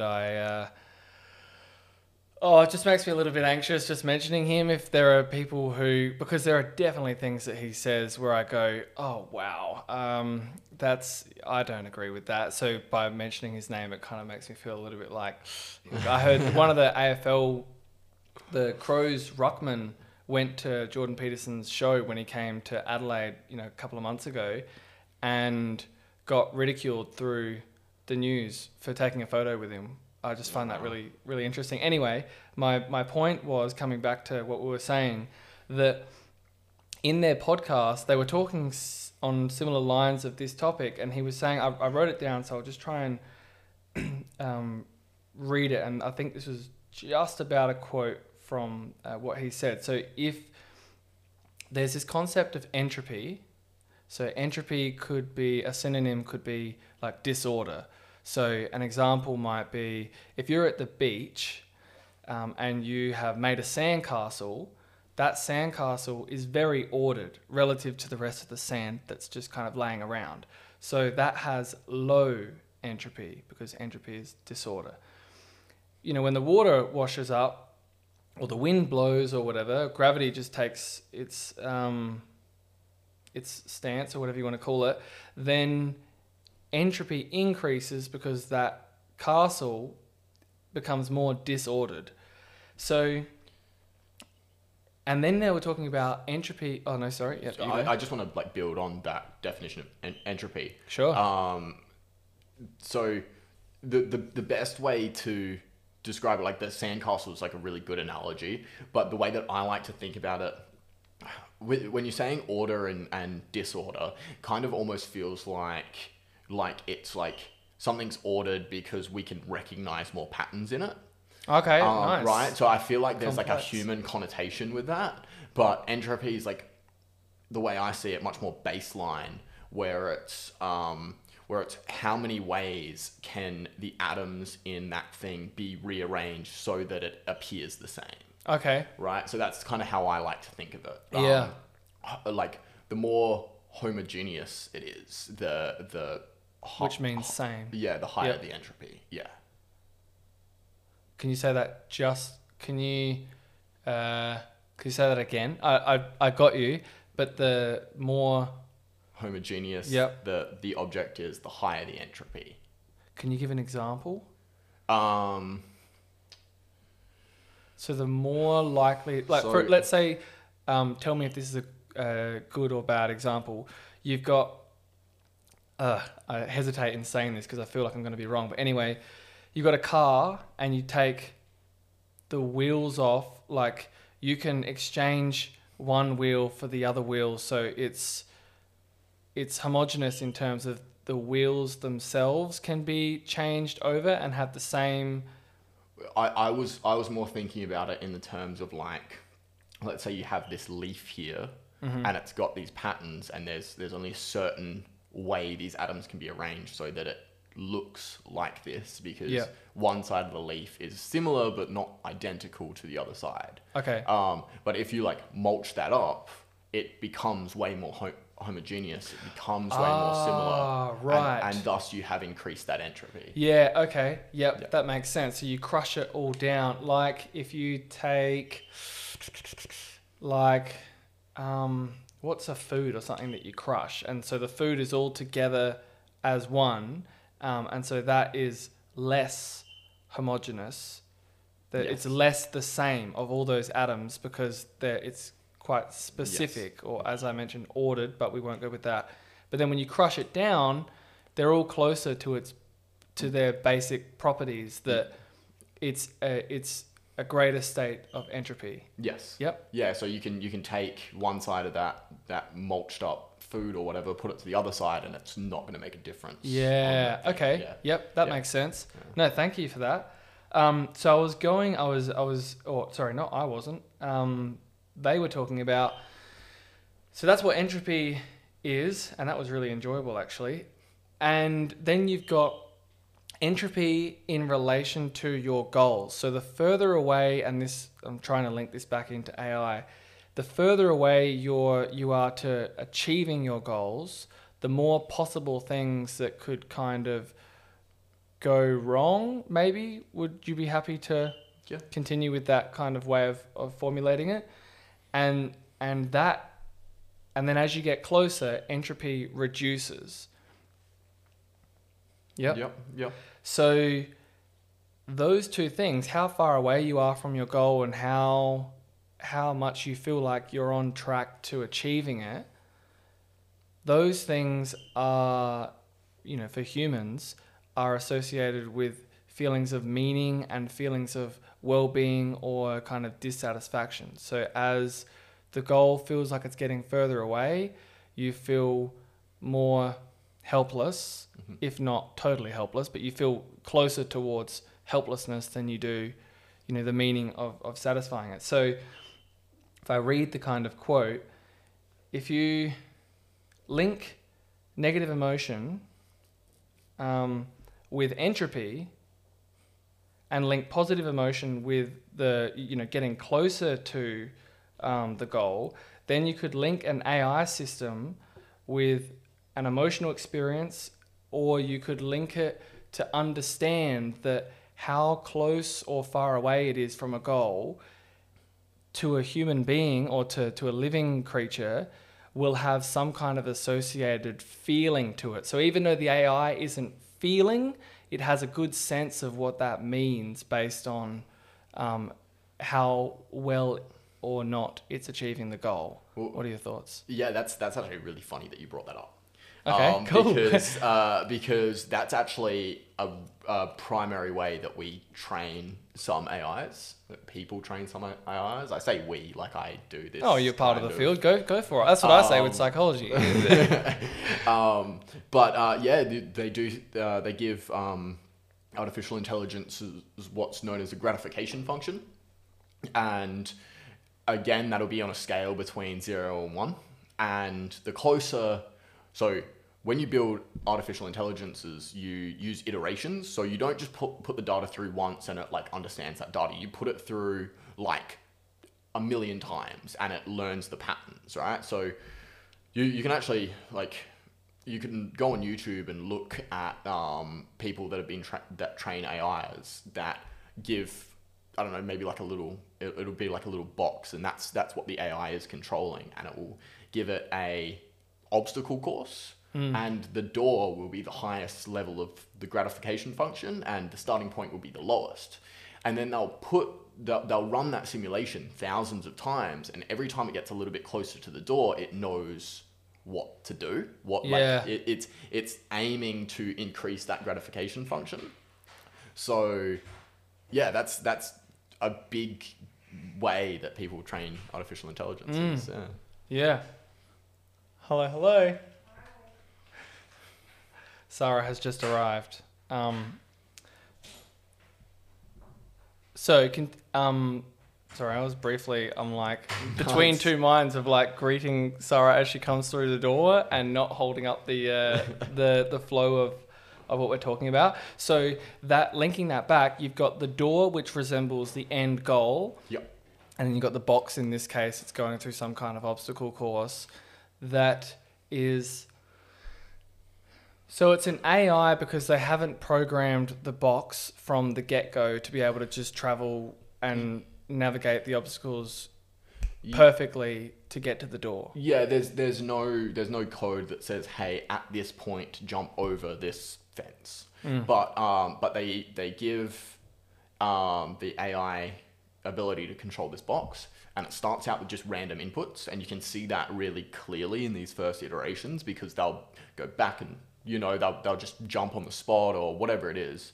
But when it realizes that going to the right or to the left increases and decreases the gratification value, it starts learning that if I hold down the right arrow key to move the box to the right, it'll increase the gratification up until a certain point, and then it hits a fence.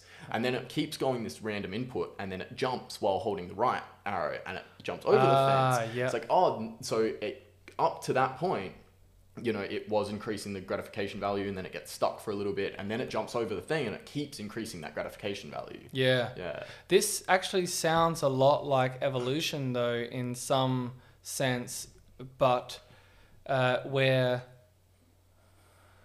Oh, this is going to be hard to relate it, but it's simulating. So like, from the level of DNA, if we were to kind of personify it, or maybe anthropomorphize, if that's the right word, to give DNA its own sense of personality or whatever.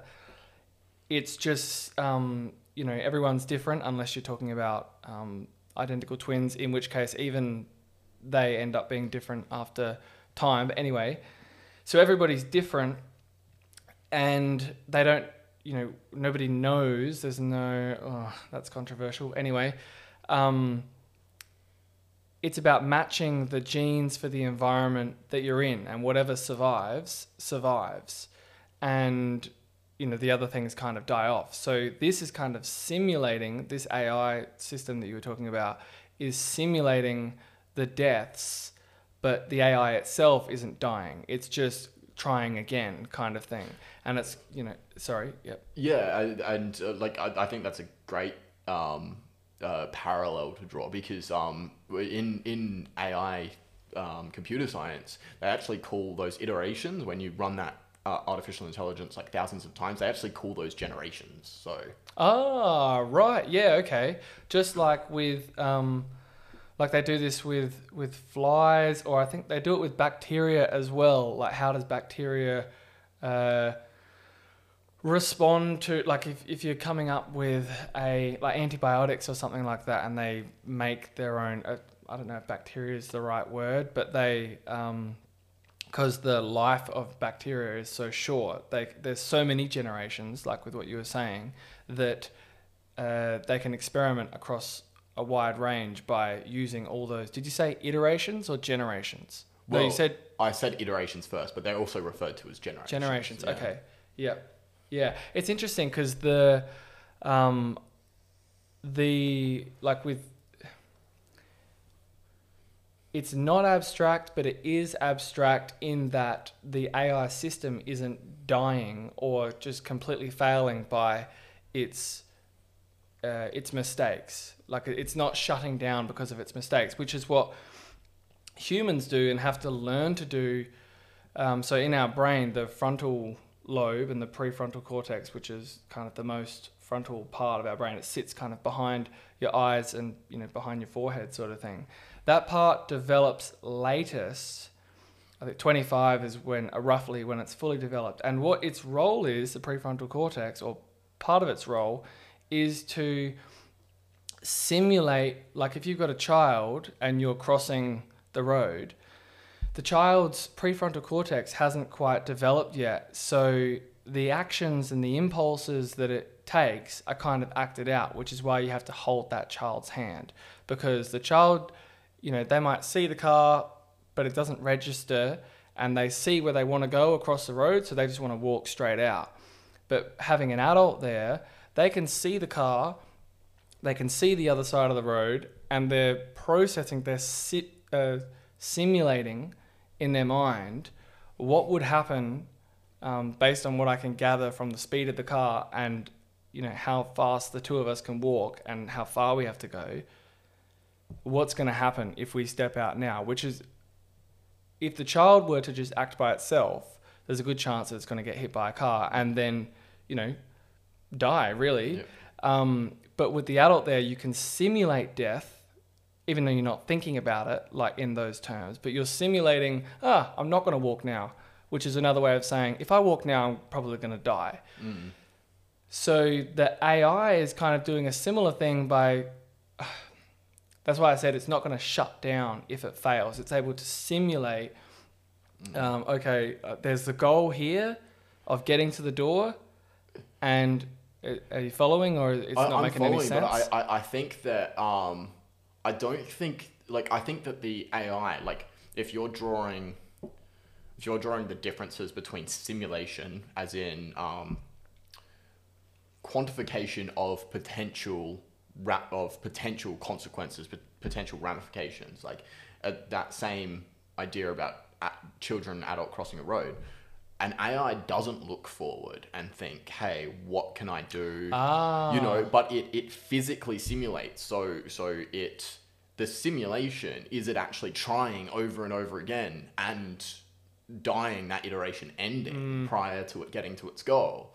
But through doing that, it learns the patterns of what it should do, rather than it actually looking forward and saying, this is what I need to do to... Yeah. Yeah. So in the world with which it operates, that is a death. Like it's to keep the analogy strong. It doesn't make sense to say that the AI system doesn't die or whatever, because it's running those iterations, and so it is dying by failing to get to the door on that try. To keep the analogy going, you could almost draw a parallel between cultural knowledge and individual knowledge, where that iteration is the individual knowledge of where it is, even though it doesn't really have that knowledge. But then the AI in the background that's controlling it over several iterations is the generational knowledge. Is that are you kind of following what I'm saying? Very vaguely, I'm trying to think of an analogy where we could use individual and social and some kind of scenario. Science, for example. Science. You teach us, you study science, you study a branch of science, you're taking the cultural knowledge, the cultural understanding of that topic, you're building upon it, then you cease to exist and someone picks up what you previously put down. Yeah, okay. You know, that's kind of where I'm... Yeah, and then we've done that with kind of, like I read this book by Michael Pollan called The Omnivore's Dilemma, which is that humans, being omnivores, can eat meat and like vegetables as well, which comes with a huge responsibility of, you know, and like we cook food as well, so it comes with the responsibility of with the danger of eating something that's poisonous and might die. And the cultural knowledge comes from watching people that have gone out and tried this new food and have died or haven't cooked it properly or whatever, and so that individual has run its own experiment. We won't call it a simulation because they actually died, it's real. But culturally, they've been able to develop on from that understanding of going, don't eat that. That's not good for us or whatever. Does that, could that be an example? Yeah. This is, it's a lot of information. How do you find that what would you say are some things that most people aren't thinking about or aren't aware of in this space that you think is important? Are you talking technologically? Like, are you talking in the terms of AI and technology, or is that a general question? I was being more specific to the AI one, but I guess whatever springs up to mind. Yeah, I mean, I think the really important thing is to not anthropomorphize computers and artificial intelligence, because you will have a bunch of preconceived notions about how it's going to work, how it's going to think, how it's going to act. But you just do not have that certainty. You don't. AI at the moment, and I don't think it ever will have the ability to act on its own volition. But the primary directives that you give it there's a big chance that there's going to be completely misunderstood, or not necessarily misunderstood, but maybe the ramifications of going about achieving those goals in a certain way will be not calculated properly. We know so much as people that we don't know we know, almost. Like, there's so much stuff in our brain, like how to interact with people and how to do basic things that we don't really consider ourselves knowing, but because it's so inherent to us. But you can't make that assumption with artificial intelligence. It's everything it will do is either programmed into it or is a result of the data that it has. Yeah. You know. So you're saying that, because I said in this in that Chat GPT podcast that I did, I said that from my very, very amateur position of what I could gather from what some people had said about it, and just, you know, what I could think for myself, was that the impact of this kind of technology could be as impactful as the threat of nuclear war between USA, Russia, and China that's been going on at the moment. And I tried to be more specific by saying that's easy to go, oh, wow, that's very catastrophic, Byron. But what I mean is that if, you know, when this AI thing takes or continues developing, it's going to change our lives to the same degree, not necessarily in the same direction, but with the same intensity of as if nuclear war broke out. If you were to do like a one-to-one correspondence of like, oh, people used to, you know, walk to the shops. I'm taking a really bad example. They used to walk to the shops. Nobody walks to the shops anymore. And, you know, like if both of those things were to happen, walking to the shops, I'm now recognizing is a really bad example. But do you know what I mean? Like in terms of... Well, yeah. I would make the argument that it's way more catastrophic than nuclear war because really way more, because we have self-preservation. We all know that humans have self-preservation. You know, we all know that if China knows that if they set off a nuke, Russia knows that if they set off a nuke, like there is going to be casualties on both sides. Yeah. Right. We don't know if AI is going to have self-preservation, and we don't know, and it's smarter than you, and it's not currently smarter than you, but it has the potential to be a lot smarter than you know, and I think it's way more catastrophic than nuclear war. What I liked, or what I learnt, is probably a better way of saying it from what you said before, was that you, from your perspective, you don't see the AI being damaging because you don't think it'll come to consciousness or to self-consciousness, however you want to define that, but you see the interaction, the human impact of how it's programmed and what it's asked to do could be the thing that has this such a devastating effect.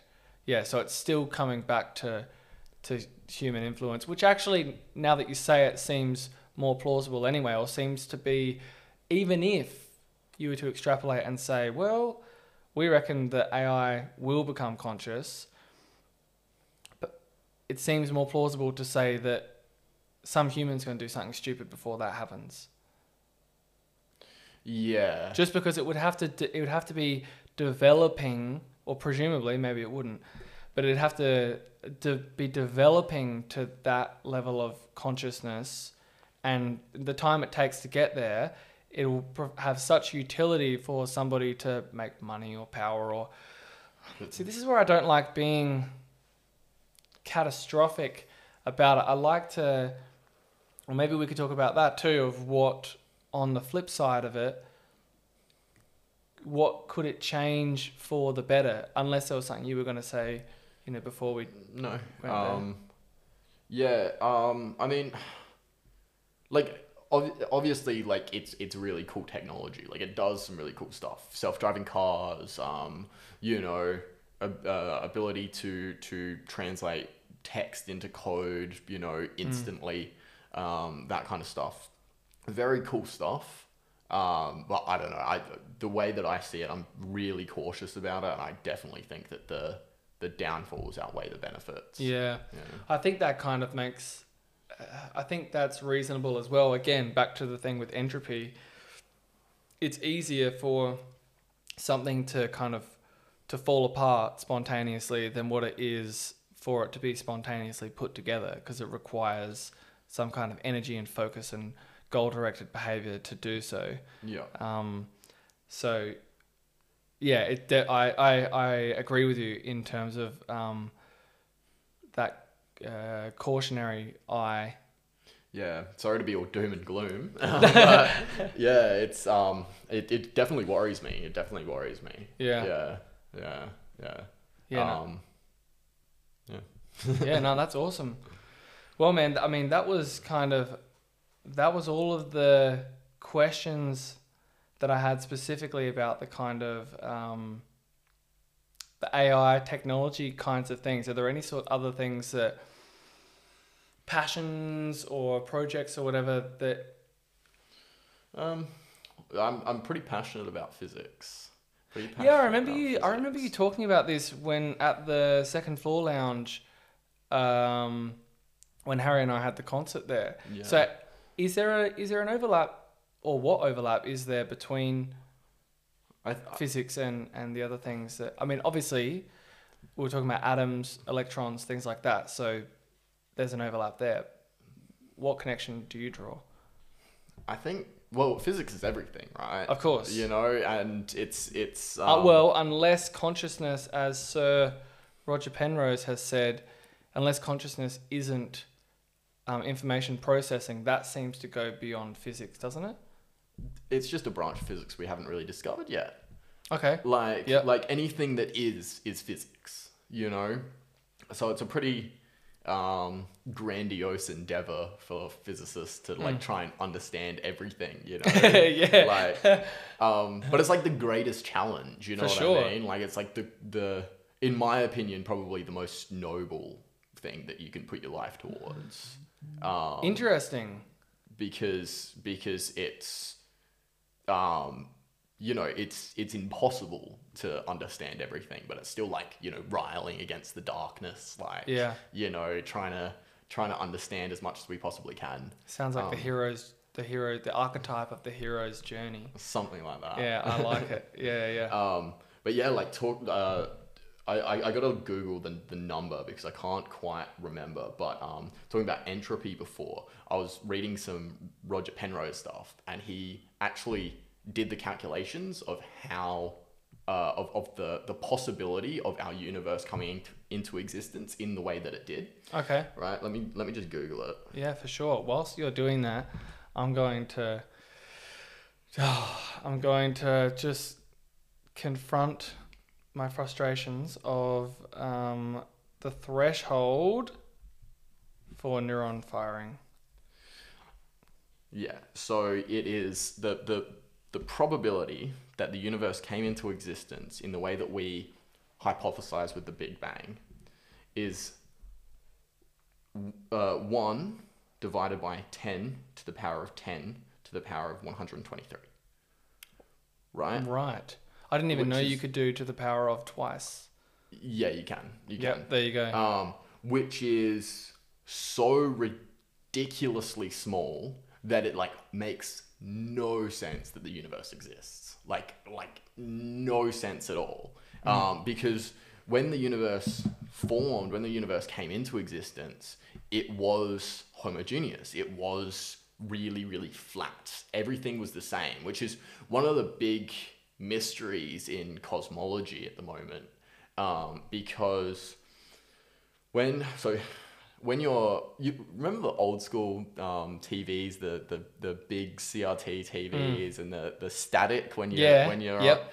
you're not on a channel, about 1% of that data are radio waves from space that were created when the universe cooled to a point where light could exist, right? Visible light or just any light? Any light. Because you Any have, light. just for anyone who hasn't heard of it, there's the full light spectrum, which, maybe you can help me here. There's like, there's the really long waves of like light waves, and then, Which is infrared. thank you, infrared, and it goes all the way up to, is it micro or no, it goes beyond microwaves, doesn't it? X-rays. X-rays are X-rays. very, very high energy. Okay. And then somewhere in between that, you've got what we call visible light. So the light that we see. Sorry. So when the universe got to a point where it cooled down enough that light could exist, that light from the start of the universe is still bouncing around, right? Not really bouncing around, but it is moving. Contained. Yeah, it is going through the universe, and we can actually take a picture of these radio waves, and we know that one side of the universe was almost the exact same temperature as the other side of the universe. Yeah, again, homogeneous, the same. Homogeneous. Yep. But the problem is that the universe was expanding so fast that one side of the universe, even at light speed, could not communicate with the other side of the universe. Light emitted, even in the early stages of the universe, when the universe was very small, if you have two things on opposite, quote unquote, ends of the universe and you shine light, they'll never reach each other because the universe is just expanding too fast. So the homogeneity of the universe is like a huge, huge mystery. But even more so, because the universe is homogeneous, is why it's so rare for it to come into being, because you would expect a more random thing, because something to come into existence, you would expect it to have that high level of entropy. But if it's homogeneous, if it's all the same, which is entropy, then how could you, if it's already in an entropic, is that a word? Entropic state, I'm going with it. Yeah, I know what you mean. Then, and you're saying you would expect it to be more entropic. I'm going with it again. I need to Google this whilst I would expect it to be more random. You know? Okay. A more random distribution of temperatures and matter distribution. You know, that would increase the probability that the universe came into existence, you know, dramatically. So can we just backtrack a little bit? So you said that we can tell, you're basically saying that we can tell how old the universe is because of the kind of, would you say light that's left over, this infrared light that's left over? Or not left over, but continuing to vibrate. So it's not that light exactly that tells us the age. It's more just how far back we can see, because the light takes time to travel, and you can kind of calculate how fast the universe is expanding through what's known as redshifting. So when light travels through the universe, because space is expanding, the actual wavelengths of light are stretched. It's called the Doppler effect. Yep, I have heard of it before. Yeah. Maybe trying to think of a way of describing what that might be. Like, let's say, for example, there's a line between, there's three people standing in a line. So person one and person two are getting further away from each other, but person two isn't getting closer to person three. Person three is also getting further away from person two. So it's space is expanding in all directions. Yeah, it's kind of like the surface of a balloon. You know, if you blow up a balloon, then it's you know, all points on that surface are moving far away from all other points. So if you were to get a balloon, it's deflated. You've put one circle there, and you've put, you know, you've got a ruler, and you put another one, you know, 1 centimeter away, and then, you know, you can put however many dots you want.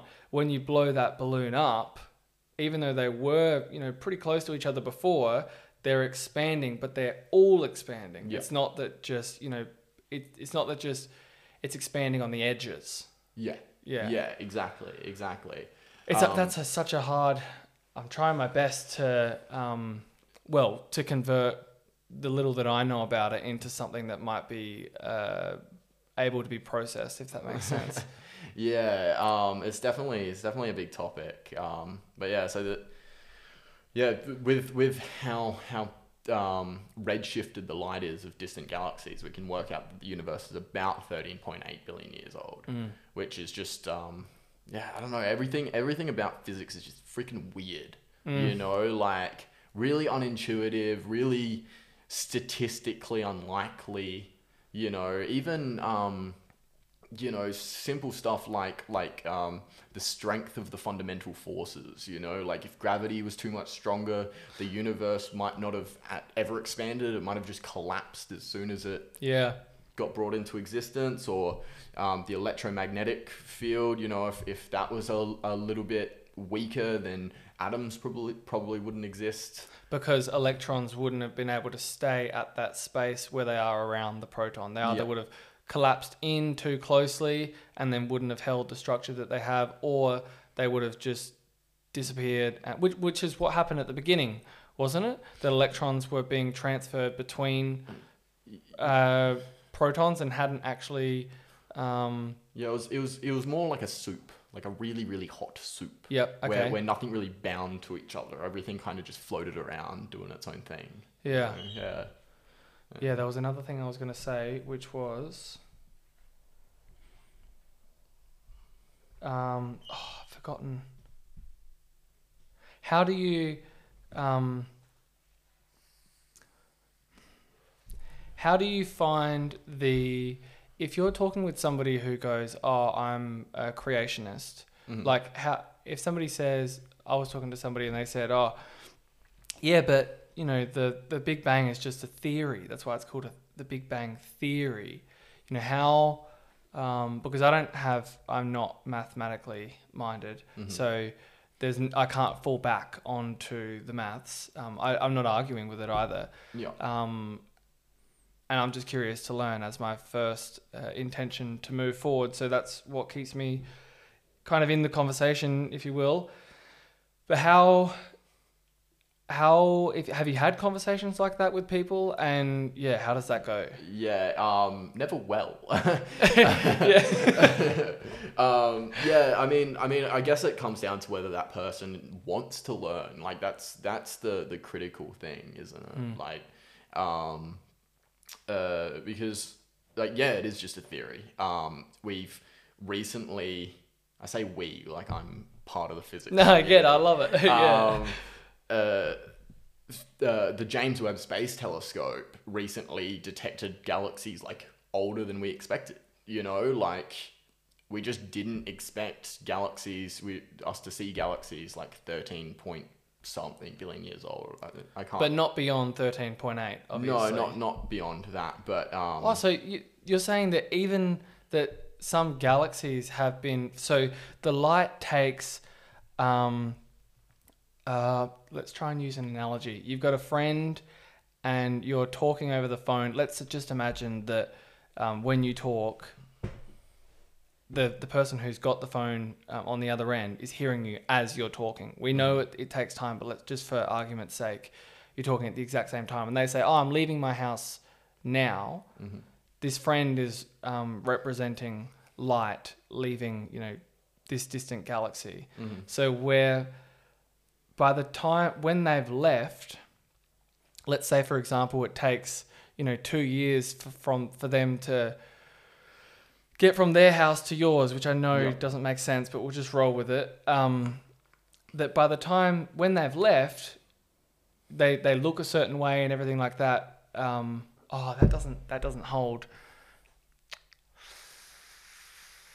Can you see where I'm trying to go with this?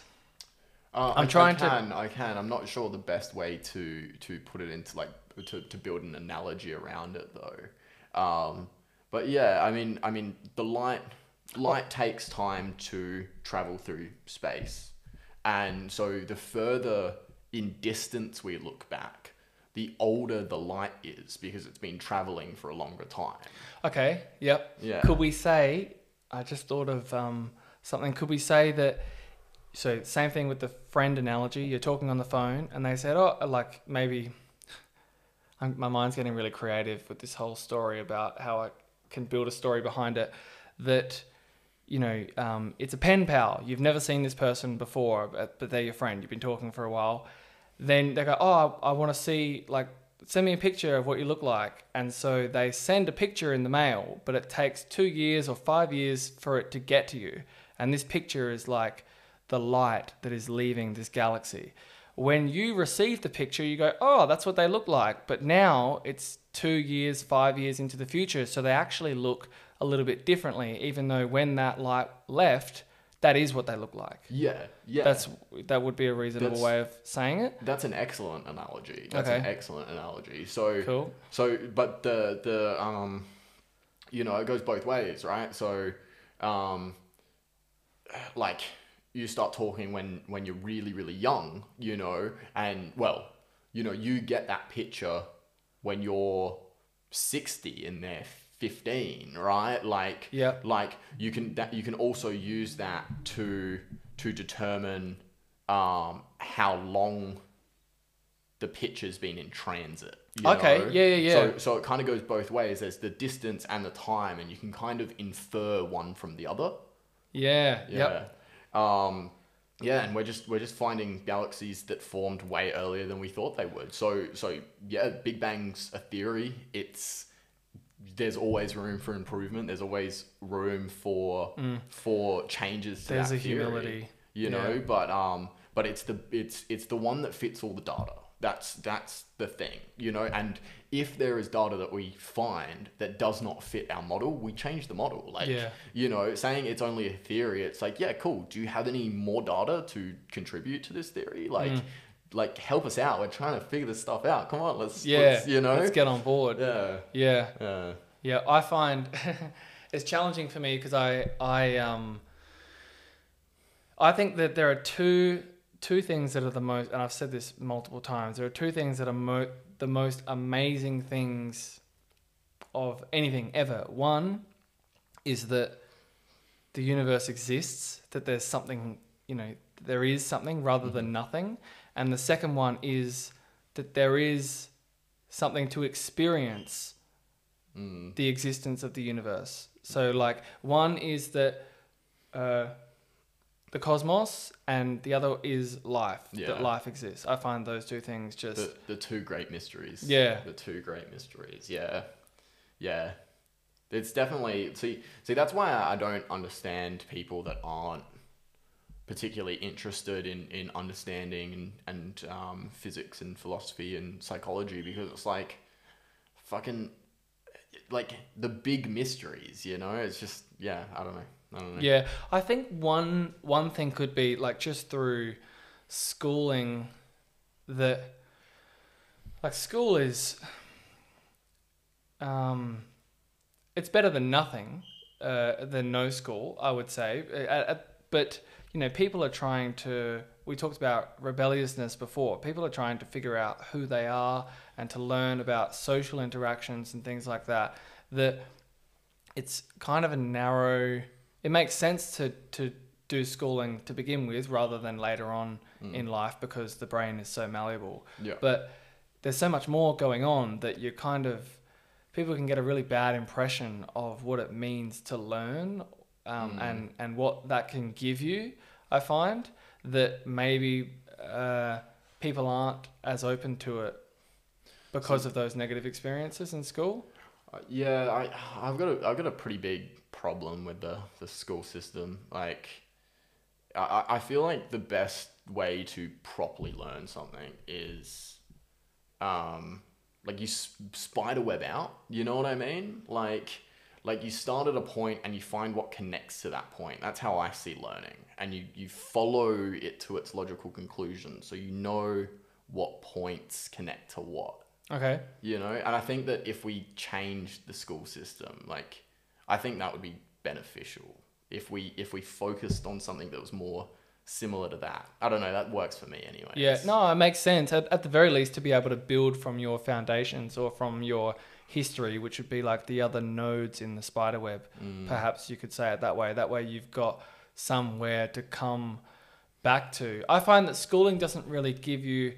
it just tells you facts. It's kind of this is-ought problem, I guess. Like, it tells you facts about the world, but it doesn't really give you ways of... it doesn't give you an interpretive structure to view the world. And it is limited in how it can do that, because, especially nowadays, you can step on people's toes and that can just be really... confronting. But I feel like it would have been nice to be able to go like, oh, some people view the world this way, other people view the world this way. Let's talk about it. Let's talk about what are your thoughts here, or I don't know, because I came out of school and then it was around the time of when COVID kind of hit and we were having lockdowns here, which I was already out of school for, I think, a couple of years after that. Before that. And we had science class in year 10 and we were talking about the Big Bang. And even though I don't understand the math of it, as I mentioned, but it provided enough of like, okay, that's interesting. I'm just going to operate with that in mind. And, how the earth kind of formed together and clumped together, and then learning a little bit about evolution and what that means. And then I've always been interested in psychology. But then I was like, okay, I've got these little models in my head that may or may not be right. But now I don't know what to do with, like, how am I supposed to behave? What am I supposed to put my time and energy into? And that's where I feel like kind of philosophy and just open conversation come in really helpful, in that regard. What are your thoughts on that? Yeah, I completely agree.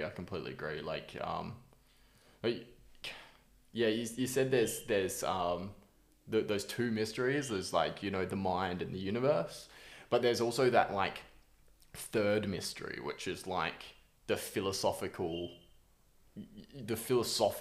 way to make your life mean something to you. Yeah. And I think that's another big mystery. Like, I think that it I don't know. I think that it helps people act in society. You know what I mean? Like. Well, you said before, and this is actually interesting to be able to, because I said I was interested to come back to this. I wasn't sure how the conversation would kind of, whether or not it would link back in. But you said before, you stopped doing school in year 11. Yeah. You're obviously a smart guy and think deeply and reasonably well read. We haven't talked about heaps of books or anything like that, but you have mentioned in other conversations that we've had, some interesting and high level books for, in one domain or another. Was leaving school, and let me know if this is not too much of a topic of interest, but was leaving school something that you thought out on a more kind of philosophical level of going, I think I can do more in a different environment? Yeah, pretty much. Yeah. Pretty much. Like, self-directed learning's best, like, it comes down to that same thing. Like, I work with some software developers, and I have worked with software developers that have studied writing software at uni, and they don't know as much as they think they know. Okay. Yeah. They think that they're going to be equipped for working, doing software development, that kind of stuff, but they get stuck a lot more than the people that I know that have taught themselves. Yeah. Okay. Because I think the thing with teaching yourself as well is that you kind of like, there's no one there to like help you through a problem. It's either you work through it or you just stuck. You're just stuck. So like doing it, teaching yourself, like, it gives you like resilience, and like, and it's like, if that's what you're voluntarily putting your time to get towards, like, there's so many people that are in careers that they don't want to be in because parents pushed them to do a certain thing or whatever. But if you're teaching yourself something, and there's some things that you can't do this with, like, like physics, psychology, medicine, Yeah. But if you're teaching yourself something, then you're obviously dedicated enough and you enjoy it enough to voluntarily put your time towards it. Yeah.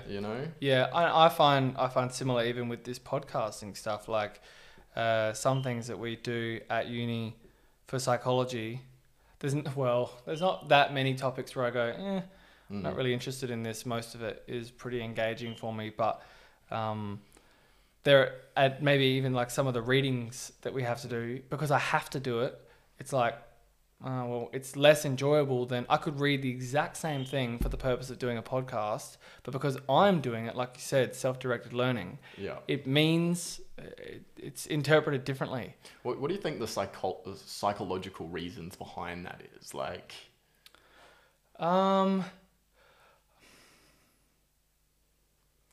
Well, if the first things that come up is like with the dopamine system that I've been talking about with addiction, where if you feel, and it kind of links a little bit to free will, people like to have the experience of making their own decisions. So I think that you're getting your dopamine rewards may not be the right term, because dopamine levels rise. It's called the incentive motivation system, where dopamine levels rise to actually motivate you to go and achieve something, and then they spike when you've achieved it, but then they drop. So a lot of people think dopamine is like the reward of having completed a task, which, even though it does spike there, it's along for the ride, to get to that end destination. And I feel like if somebody's telling you to do something, it doesn't connect as well with the dopamine system. You're not getting as much dopamine as if you make the decision yourself and kind of lock your eyes on the target and kind of move towards it. So that would be that's more of a neuroscience answer than a psychological one. But that's kind of the first thing that sort of springs to mind. No, that makes sense. I haven't really thought about it like that. Yeah, that makes sense. I wanted to talk about one thing that I have gotten from study, I've gotten a lot from studying, but I like the theoretical sides of things because they're quite abstract, which can sometimes help apply it to different circumstances, and you can kind of shift some of the inputs and go, oh, okay, right, well, how would it work if it was in this environment? Which kind of goes, I was going to say it goes against the self-directed learning side of things, but it doesn't really if you guide yourself through learning the theoretical sides of things. But I find that lots of people say that, oh yeah, people who go to uni, it's all theory and there's no practice. We're comparing what you were saying before about some people in your field who have been to uni and think they know more than perhaps what they can demonstrate. How do you account for the theoretical sides of things?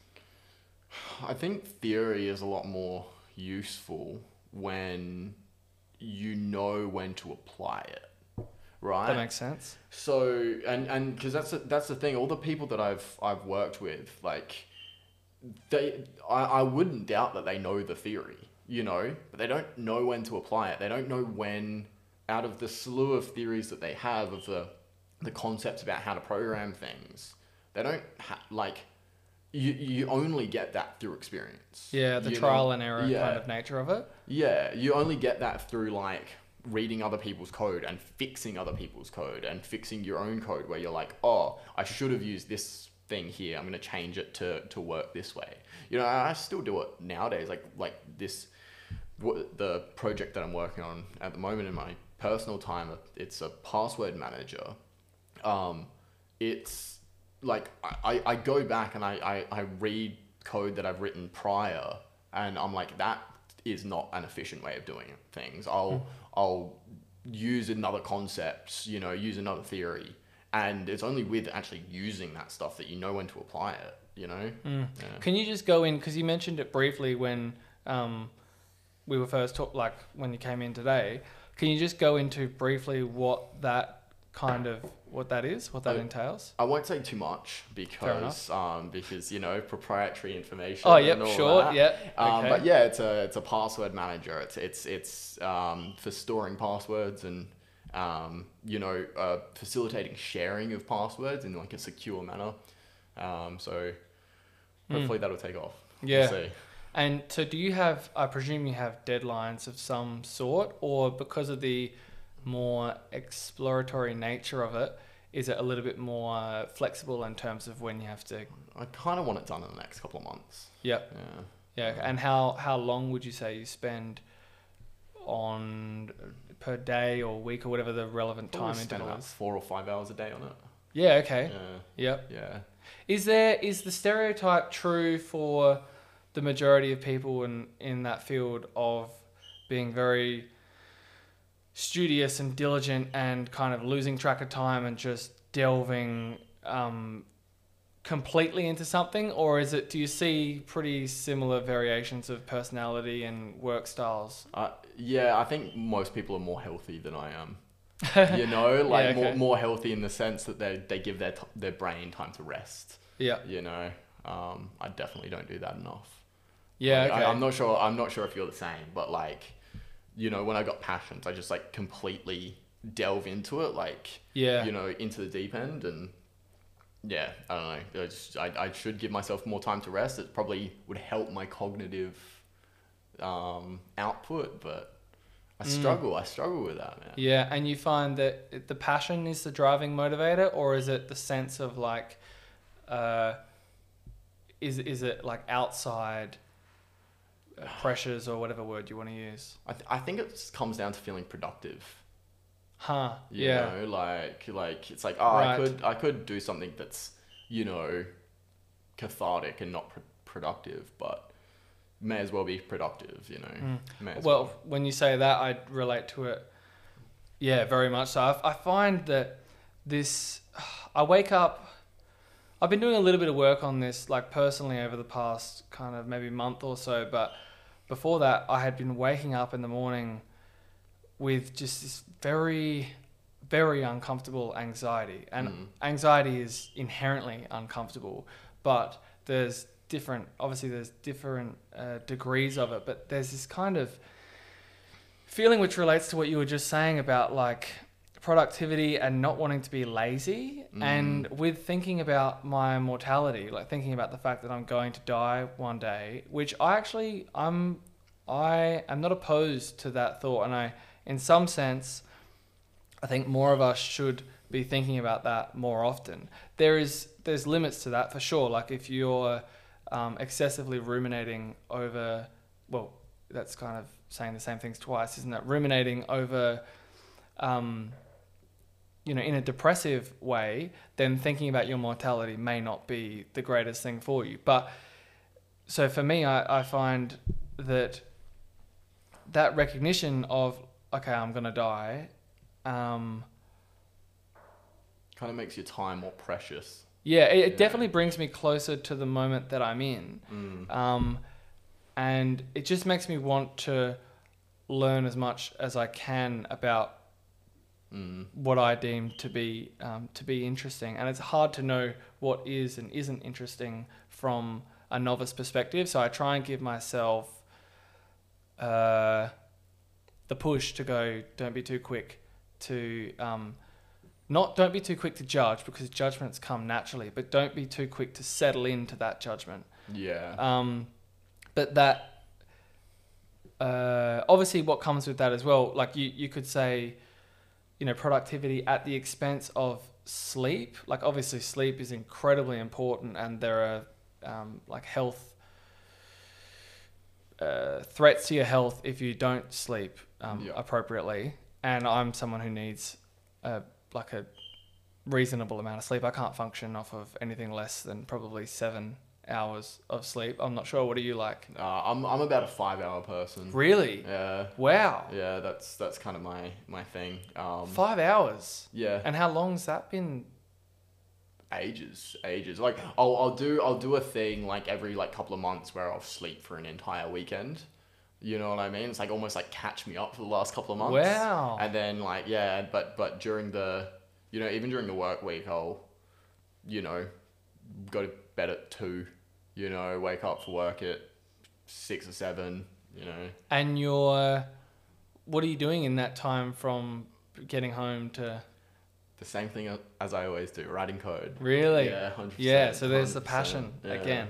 So would you say, this is a bit more of a personal question, but would you say that do you enjoy that? You said it comes with its challenges, but if you were to do like a cost benefit analysis, so to speak. I think I'm riding that dopamine wave you're talking about, like constantly working towards that end goal, like just riding that coattail, I think. And building cool stuff. Like there's so much, because computers, you can do like so much with them, because they're just little maths boxes, you know, and if you can express an idea in maths, you can do it on a computer. Yeah, hence So, why you love yeah. physics as well. Yeah. Yeah.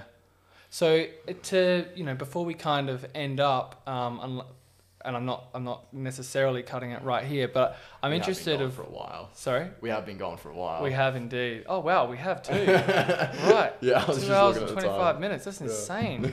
I mean, I'm not surprised. Yeah. I thought it was going to be a lengthy conversation, but I'm interested. Who are some or what have been some of your inspirations? I know that's a kind of a Good question. Yeah, I'd say Carl Sagan's a big inspiration. He was a physicist Yes. too, wasn't he? Yeah, he was. You know, my mate Tom was a big inspiration. Got me into computers. I don't know. I don't really think about that question very often. Who's your inspirations? Well, I love the access to YouTube. So I like that. I like that some of my best friends, I guess you could say, or the people who I spend most of my time with, are through YouTube with podcasting and things like that. It sounds maybe a bit silly and lonely, but when you're able to listen to somebody and give them the time to express themselves, there are so many people out there with so many interesting things to say that I find, well, definitely Jordan Peterson is a huge one for me just because he's a clinical psychologist. And I feel like I'd never experienced like exercise for my brain in like a real rudimentary sense of just keeping up with how many words somebody was saying, because he speaks incredibly quickly with a lot of multi-syllable words, and he's linking concepts together and doing long detours that I find just the practice of sustained attention is an exercise in and of itself. And I feel like I get more into a flow state just by listening to him. So I think... He came to Adelaide in November, did you? Yeah, I went to his show. It was I really liked it. It wasn't anything that I hadn't necessarily heard of before, but I learnt so much about where you can go in terms of, like, people can actually be in front of a stage and not feel very and not feel necessarily any more nervous than talking to individuals, or at least they're able to suppress that so much that you don't recognize it. I was astounded to watch, I think it was a few thousand people. It's not a concert with some pre-planned sequence of actions and whatever. He's thinking and trying to push himself to the fringes of what he knows and link concepts together. Obviously, he's had years as a lecturer, but I just found that to be really inspiring. And his insistence on truth as being redeeming of things that you would otherwise be guilty for. Because I think I said before that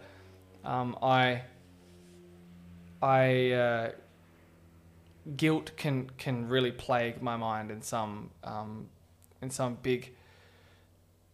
like kind of large ways. I mentioned waking up and feeling anxious. So I feel like someone like that, I definitely take a lot of inspiration from. But yeah, that was a very long answer for just one person. Lex Friedman's another guy who I think with a podcast who I speak about, which was why I wanted to ask about some of your inspirations. He talks more about love and the things of the importance of that. So I like that as a way of organizing my life. So yeah, I appreciate the rebound of the question. Awesome, man. Well, thank you so much for coming and doing this. Thank you. I've learnt heaps, and I really think that people can take something away from it. I think we did relatively well to break down topics that we've spoken a little bit about before, so it might have been easy to kind of take off from where we left off and seem a little bit vague. I'm not sure. We definitely went pretty deep. We Yeah. definitely went pretty deep. Yeah, well, I'm glad you said so too, because I was feeling like I had to. It felt like grand final day. I was saying that. It's like I got to be on my A game here. Nah, so thank you very much, and yeah, maybe sometime we can do it again if you're interested. Absolutely. Awesome, dude. Sweet. Cheers.